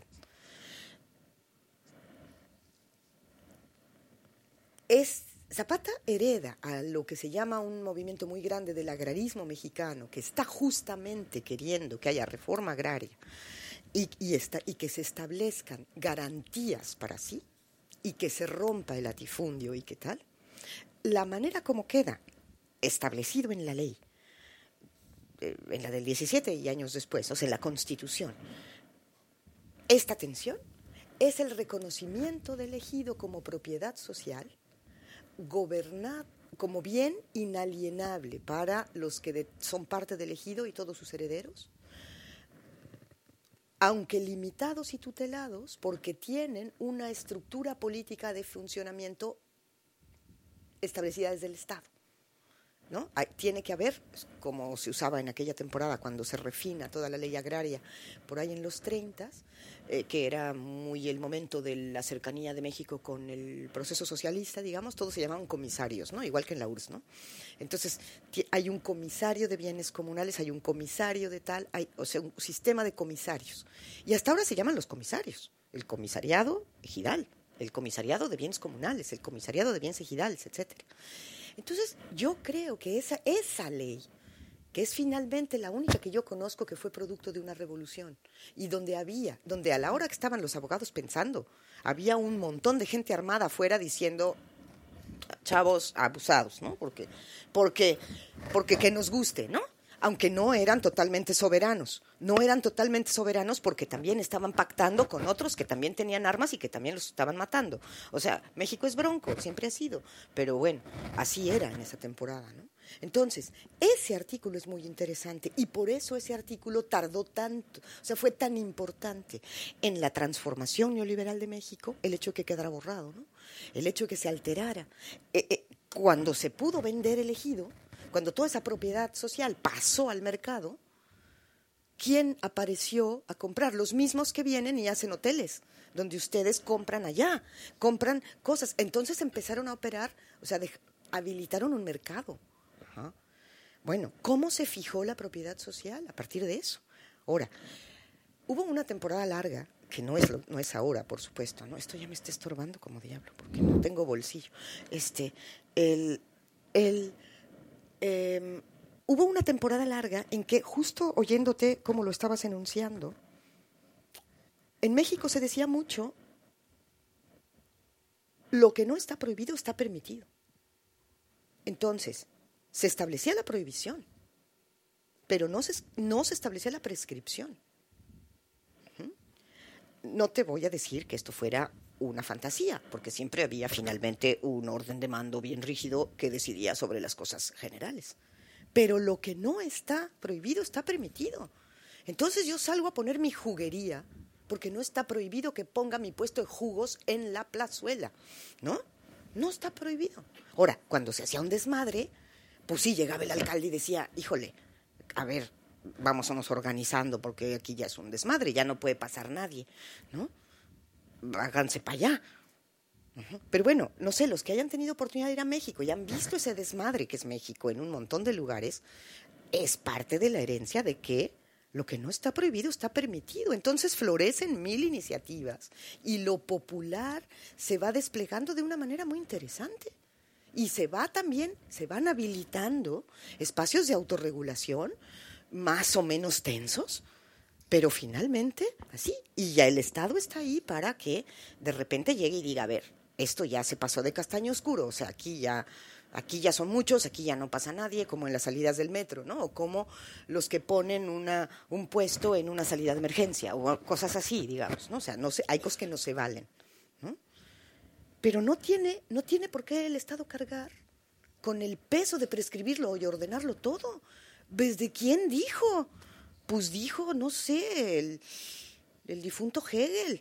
Dijo que eso era bueno y luego sus sucesores le fueron agarrando la palabra, ¿no?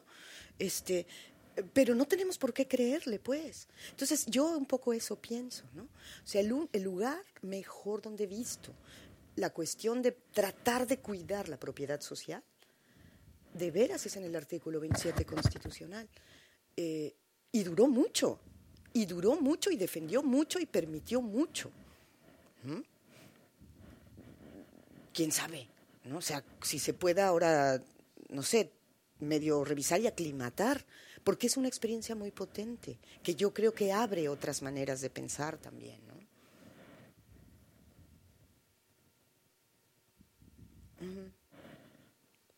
Más. Si no tenemos preguntas, retomamos. En el año 92, exactamente, ¿no? En el 92 hubo un primer borrón, entonces empezó a haber un mercado de tierras nuevamente y entonces llegó el gran capital a comprar. Y luego eso se amarró con una política de concesión, que tampoco teníamos, así en gran escala, ¿no? Entonces, como ahora ya podían vender la tierra, no solo era vender, sino también alquilar, sino también subrogar. Y entonces ya nos cargó el payaso, ¿no? Perdón, Arturo, coge el... Que también cuando decías eso recordaba otro artículo, creo que es el 123 también de la Constitución mexicana, donde se garantiza el trabajo. No recuerdo si es el 28, pero es el mismo caso, es el ¿no? 123, es el 123 que o sea, el Estado garantizará trabajo, empleo, ¿no? Y algún tiempo recuerdo también hacía alguna cooperativa de taxistas en el DF que amparándose ellos, ¿no? Pues hacían efectivo, ¿no?, la garantía del artículo 123, o sea, también así esos pequeños espacios de lo que aquí sería alegal, ¿no? Y que de ahí, bueno, pues se vuelve una especie de emprendeduría de la gente que arranca su startup, que se dicen ahora, ¿no? Y yo me quedaba con esta inquietud también cuando dices tú la capacidad social de veto, ¿no? Puesto en los momentos en que está esa derrota, ¿no? Que tú dices que que se vivió en Bolivia y tal. O sea, ese cierre, porque no es derrota. Yo no usé la palabra derrota y yo no pienso en clave victoria-derrota. Yo pienso en apertura, cierre. Se cerró y está un momento mejor que el anterior, qué bueno que pasó, nadie se rasga las vestiduras, no pienses en derrota. Se cerró la posibilidad de seguir avanzando. Bueno, pues estamos pensando, estamos descansando, ahí vamos a venir de vuelta. ¿Va?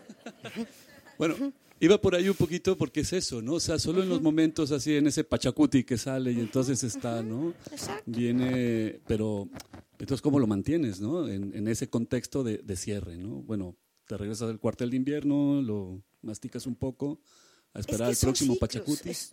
Va por ahí. Son tiempos. Y la cosa es ir como viendo. Y hay tiempos en los que se puede y hay tiempos en los que no, etcétera. Y no son exactamente ciclos.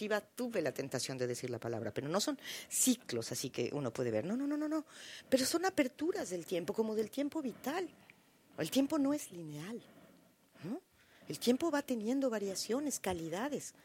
Y el Aymara siempre dice que hay que saber, y una cosa muy interesante en asambleas importantes es, primera cosa que hay que hacer, es evaluar la calidad del tiempo.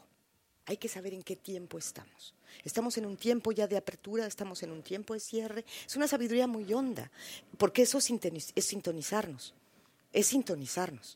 Porque si unos vamos para allá, otros para allá, así, no, ahí no sale nada. Se arma un saco de gatos, ¿no? Y hay, pues eso, hay tiempo de las grandes peleas, de las grandes aperturas, de las grandes inestabilidades. Y hay tiempos en los que está pasando lo que está pasando. Se está sedimentando, ¿no? Y otras cosas van pasando también.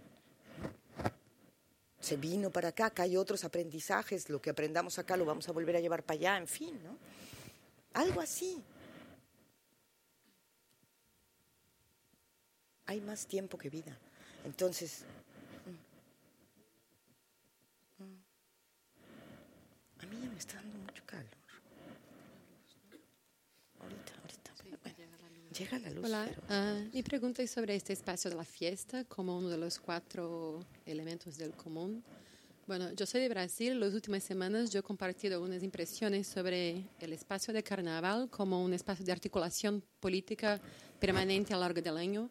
Este año fue un carnaval muy político en Brasil por el contexto actual, pero la verdad es que es un espacio de articulación de los diversos, articulación en conjunto, pero también de las mujeres, de la población negra y bueno, es muy fuerte. Entonces, mi pregunta es sobre si tienes alguna experiencia más concreta para compartir sobre esta cuestión de la fiesta y cómo te parece, si la fiesta te parece ¿cuál es la potencia de la fiesta como uno de estos canales conductores para la sinergia de estas experiencias autónomas en Latinoamérica?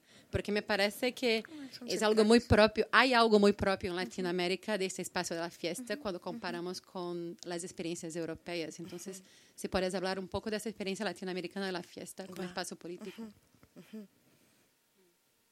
Exacto, porque además es el que borró ella, ¿verdad? Bueno, ya luego lo incluyó. Luego tenemos que dibujar tus comunes con mi flor. No, pero no, bueno, no. no, ya sé. Pero es que la fiesta es central. Y yo siento que la fiesta, justamente como tú dices, es un lugar de articulación. Yo un poco lo pensaría en el lenguaje que vengo pensando, como un lugar central de producción de sentido de inclusión. ¿Ah? Que es un poco lo mismo. ¿Pero por qué? Porque es una fiesta que pauta el año calendario. Entonces se va a hacer una fiesta el tal de tal, ¿no? El día tantos de tantos. Entonces hay que preparar la fiesta. Entonces la fiesta empieza a tener una serie de cosas. O sea, la fiesta no es como ir a una fiesta, así nomás, y vamos y bailamos y nos vamos. No, es toda una acción de preparación, es toda una cosa que va modulando el pensamiento, etc. Como aquí pueden ser una cosa donde quedaron guardadas cosas que la verdad yo no comparto, pero que se ven guardadas, como en las cofradías, ¿no?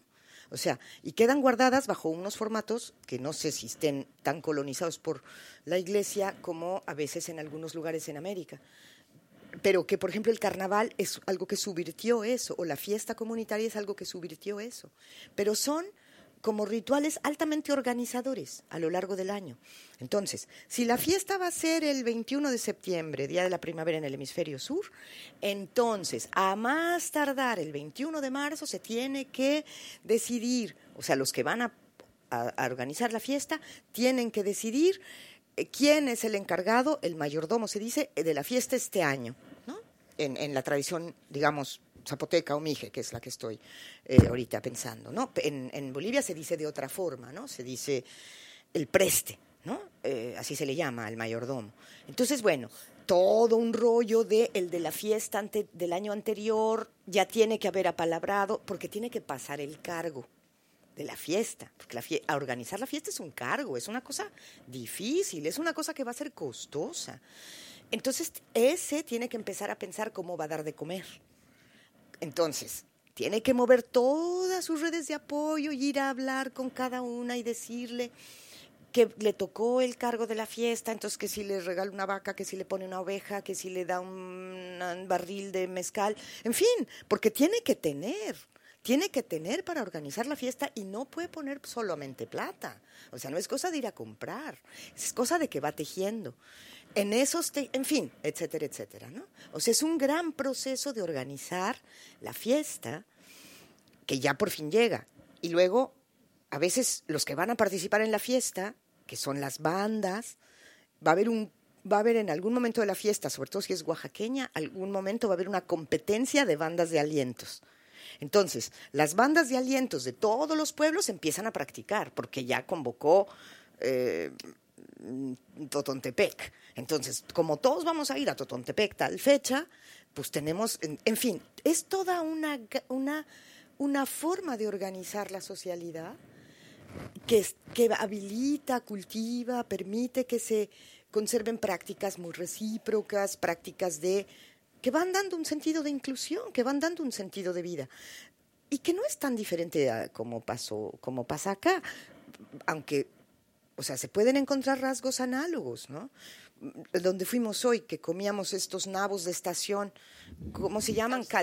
Es que no me puedo acordar, calzots, con esta salsa buenísima, era un poco organizado así, quién los compró, quién los hizo, cómo se hizo la salsa. Bueno, capaz no al nivel de que organice todo el año, pero esos nabos se dan ahorita, ¿no? Que yo les decía, a mí esto me está acordando mucho a cuando se come maíz asado, o sea, elote asado, ¿no? Es así, colectivamente. Bueno, la fiesta es todavía algo más instituido.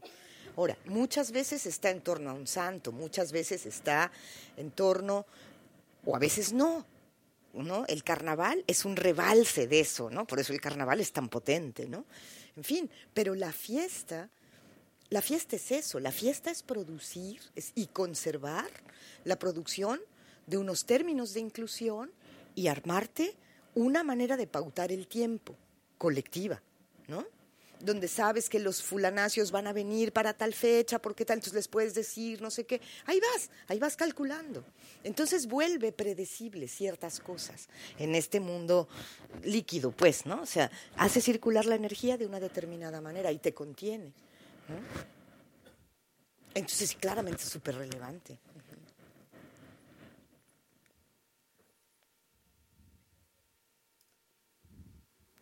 Sí, no. Yo hay una cosa, no sé cómo vamos de tiempo. Sí. ¿Tú cómo vas de energía? ¿Tú? Sí, yo ya me estoy cansando porque me está dando mucho calor y, bueno, me voy a quitar esto, pero se me va a caer esta cosa, entonces... O sea, yo ya estoy un poco incómoda con esto. Podemos cerrar, sino seguir la Ya, conversación. ¿Sí? ¿Cómo lo veis? Yo solo quería retomar una cosa dale. muy pequeñita y que en realidad tiene que ver con la pregunta que habías hecho, Rubén. Y creo que una discusión, o sea, que tú planteabas sobre cuándo generar norma o cuándo eliminar norma, una de las cosas que ha pasado en Barcelona, por ejemplo, justo con estos usos del espacio, o cómo pensamos esta idea de el usufructo o el uso del espacio público, común, y pensando en estos usos comunitarios populares, todo el tema mantero, por ejemplo, es una manera en la que el espacio se usa y además se usa como una forma de reproducción de la vida y que ha estado bastante perseguida y penada, y que una cuestión como que toca discutir y que nos está costando un montón discutir es cómo de pronto hay ciertos usos comunitarios que se dan ya del espacio que no requerirían normas, sino que a lo mejor requerirían eliminar norma o eliminar penalización, y que por otro lado se piensa en cómo generar norma para ciertos usos comunitarios más de esparcimiento, es decir, que hay como ahí todo un tema de cómo discutir cosas que permiten lo comunitario en el sentido amplio de sostenibilidad de la vida, que a veces cuesta. Era como un pequeño apunte. Totalmente. Como hay comunidades que ya usan espacios y que no necesitan norma, necesitan eliminar norma. Hola. O eliminar penalización. Algo muy cortito relacionado a lo que estás diciendo es que yo vengo de Brasil y he vivido en varios países de Latinoamérica, y cuando llego a Barcelona me asusta muchísimo todo lo que es la normalización y todo lo que es la institucionalización de todos los espacios de producción de lo común. Está todo reglamentado. O sea, hay una norma que dice, mira, es que aquí tú puedes estar desnudo, pero en este espacio, en donde yo te digo que puedes estar, en otro lugar no. Es que aquí, a ver, los negros que cruzaron, ¿no? Todo en bote, no pueden vender sus cositas. Pero luego los blancos europeos pueden estar mendicando. O sea, está todo muy normalizado. Hay el lugar de tomar la cerveza, el lugar de comer las tapas, el lugar de hacer todo, el lugar de mear. O sea, los espacios están todos normalizados. Y a mí siempre me preocupa, ahora ya no tanto que ya me voy, pero vamos a suponer, sí, siendo muy sincera, ¿sabes? Vamos a suponer que yo me fuera a quedar aquí. Mi pregunta siempre sería, ¿cómo abrir estos espacios? ¿Cómo romper la normalización, la institucionalización de la vida y de los espacios de producción de lo común? Porque yo pienso que aquí a veces tengo la impresión de que no hay espacio para la producción comunitaria de la vida en común, porque todo es pensado desde el Estado. Es el Estado el que tiene que poner la regla. Entonces, al revés de nosotros que pensamos, a ver, si no está prohibido, está permitido. Claro. Aquí es más o menos, a ver, si no está normalizado, si no hay una ley, un decreto, es que está prohibido. Y llega a un punto de cosas como en Suecia, por ejemplo, que estuve allá hace poco, de haber un momento regulado de sociabilidad en el trabajo. O sea, llega a un punto que a mí me cuesta mucho. Y mi pregunta siempre es, si no empezamos a romper estas normas, estas reglas de cómo tú tienes que sociabilizar, ¿cómo vamos a producir lo común? Y ahí es mi gran dificultad, porque cuando hablamos de esto con los europeos, yo no veo ni siquiera abertura para que ellos puedan llegar a entender de lo que estamos hablando, porque ahí vamos más hondo, ¿no? Que es todo un pensamiento colonial y europeo que lo que viene de allá no es válido. Entonces, ¿qué me estás hablando tú de abrir los comunes y de que las cosas no sean institucionalizadas? Entonces, yo tengo mucha dificultad, pero creo que es un desafío a los que se quedan aquí.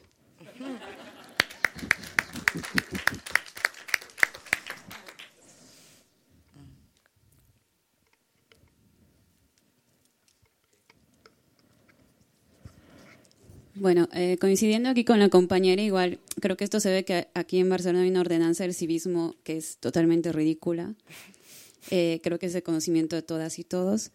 Y mi pregunta iba más por el lado de, ante este estado heteropatriarcal y rígido y normativo, a mí me da la sensación que a veces estamos obsesionados por entrar a las instituciones y ver cómo desde ahí se pueden abrir espacios o comunicar o tal. Pero creo que en realidad tal vez ha llegado el momento de darle espalda a las instituciones. Tal vez hay prácticas que están muy criminalizadas, hay colectivos que están muy criminalizados incluso por gobiernos del cambio, tanto en Latinoamérica como aquí mismo en esta ciudad, que a lo mejor sí que están atentando contra esto que se hablaba antes, ¿no? Con la propiedad privada, que es como el eje, ¿no? del conflicto. Están también haciendo acción directa contra la mitificación del trabajo, contra usar la propiedad en un sentido de cambio y no de uso, ¿no? Como, y me refiero como más concretamente a los colectivos de ocupación y de autogestión que están siendo muy maltratados barrio a barrio. Entonces, a lo mejor pensar desde ese eje y que no sea un colectivo que esté criminalizado y ver a lo mejor sus prácticas sí que son válidas. A lo mejor han creado redes, soporte mutuo muy válidos que no tienen nada que ver con la manera institucional de la gestión de estas comunidades en una ciudad en la que los barrios tienen mucha fuerza y mucha identidad. Está bueno.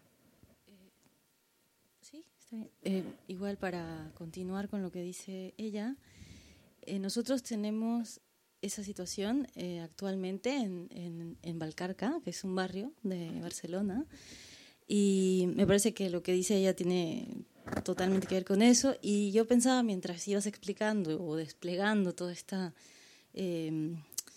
charla, ¿no?, que mucho de lo que decías realmente nosotros ya nos los veníamos preguntando con un lenguaje mucho más simple o más cotidiano, ¿no?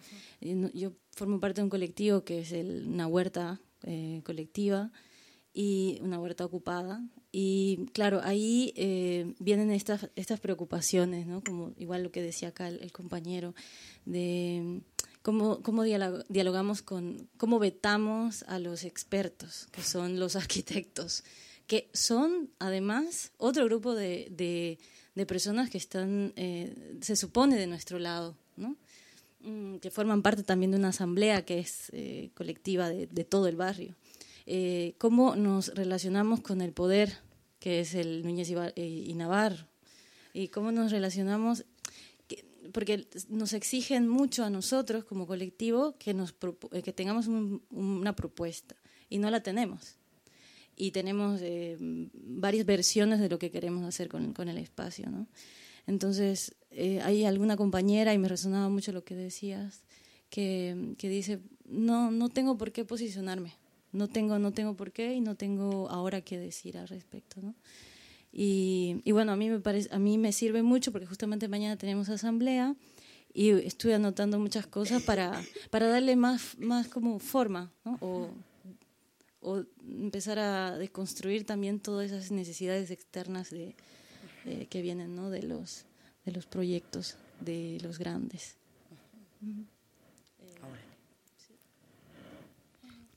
Bueno, yo quiero contar una última anécdota y ya. Perfecto. Y acabar. Sí. Justo para... Mira, yo tengo dos ideas en lo que tú decías. A mí me gusta siempre estar adentro y haciendo mi onda, ¿no? Pero pasa que, y era un poco como lo narraba ayer, casi siempre pasa que cuando los movimientos adquieren un nivel de fuerza en algún momento, hay una parte del movimiento que le gusta ir a las instituciones. Entonces tenemos una posibilidad, decir cruz, diablo, nunca, jamás, y ya, y no te vamos a hablar y ser enemigos. Podemos hacerlo, y es estéril. Quizá yo ahí ya te hablo como abuelita que soy, pero es que es estéril, ¿sí me explico? Entonces, un poco, eso lo hemos visto pasar. 1, 2, 3, 4, hay evidencia empírica, eso pasa. ¿Ah? Bueno, eso pasa y produce una fractura. ¿Cómo hacemos que esa diferencia, cómo una fractura la volvemos diferencia? ¿Y cómo pensamos si puede servir una temporada? ¿Ah? Si se puede habitar un momento en el que se genere un bucle virtuoso. Esa es en realidad la pregunta. Y luego ya, cada quien se va a ir para su lado, ¿no? Uh-huh. Y hay que saber la calidad del tiempo. Yo aquí percibo que el tiempo está abierto, ¿no? Yo aquí percibo mucha voluntad, percibo fluidez, ¿no? Percibo ánimo de trasvase. Capaz estoy enloquecida y pues no soy de aquí, no entiendo, pero yo lo percibo así. Quien tiene que decir si es esa calidad del tiempo, pues son ustedes, ¿no? Y va a llegar un momento en el que eso ya no sea posible, y también van a ser ustedes los que van a decir cuándo eso va a pasar. Lo que yo nada más estoy pensando es mi kit de herramientas para pensar cuando se abre esa posibilidad. ¿Sí me explico? Ajá. Nada más. Entonces, tienes una versión un poquito más serena de las cosas, creo, que aprendes con la experiencia, que tiene que ver con... Te enojas horrible con los que hacen cosas que no te gustan, te los abominas, exacto, pero luego ya, ¿no? Y dices, bueno, vuelvo a pensar sobre la experiencia, vuelvo a pensar, etcétera, ¿no? Entonces, ese es un poquito mi lugar de enunciación. Ahí te la paso, pues, por si te sirve. O sea, y luego la anécdota que quería contar, ¿cuál era? Es que ya era una muy ad hoc. ¿Cómo fue la pregunta que hiciste tú? ¿Cómo era el comentario que hiciste? Porque esa me hizo evocar.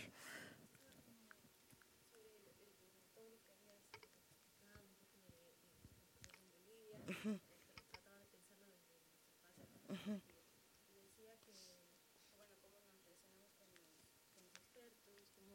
Ah, exacto. Es que la anécdota por eso era muy buena, es muy divertida.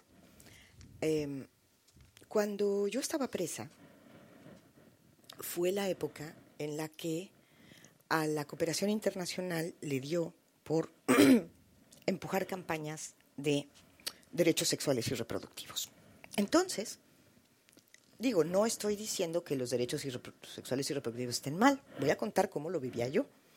En la cárcel de mujeres de Obrajes de La Paz aparecían unos jovencitos, ¿no?, que llegaban a dar clases de derechos sexuales y reproductivos. Entonces eran hombres y mujeres, eran jóvenes, éramos un conjunto feliz de forajidas, porque las presas éramos unas presas que estábamos peleando, tal, pero también a ratos la pasábamos muy bien, era un momento muy divertido, ¿no? Y nos dedicábamos a hacerles la vida a cuadros, directamente, ¿no? O sea, nos dedicábamos, ¿sí?, a joderlos, ¿no? Así, a joderlos. Entonces los chavos de veras sufrían, ¿no? O sea, de veras sufrían, ¿no? Y las chavas también, o sea, se sentían así. Y les decías barbaridades y a la que no se le ocurría una cosa, pero de lo más guarra se le ocurrían dos. Y una risa loca y los chavos ahí.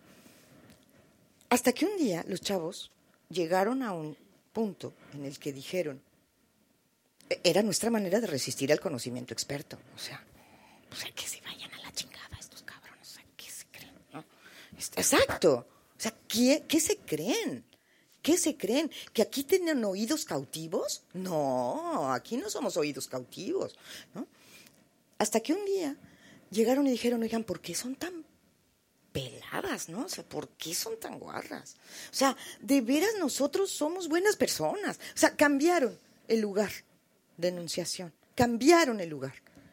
Y entonces dijimos, chavos, pásenle, ¿no? O sea, vamos a charlar, vamos a ver. Empezamos a hablar de cosas. El problema de la cárcel no era tanto el problema de los derechos sexuales y reproductivos, sino era el problema de qué pasaba con los hijos de las mujeres que después de 5 años tenían que pasar a una instancia estatal. Entonces ese era un verdadero problema. Entonces empezamos a hablar de otras cosas, que era cómo se vivía el problema. Entonces ellos empezaron a volverse una especie de manos nuestras fuera del penal. Y no sabes cómo los quisimos. Y no sabes qué buenos recuerdos yo tengo, cuando menos, y sé que hay buenos recuerdos en esa cárcel, de eso. Bueno, pero eso fue cambiar de lugar, ¿no?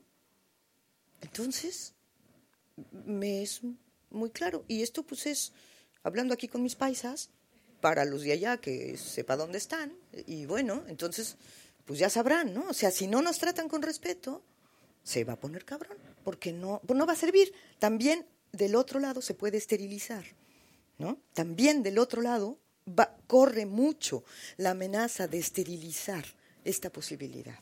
O sea, es un momento que hay que cuidar a dos voces, creo yo, ¿no? Pues yo ya acabé, ya estuvo. Órale.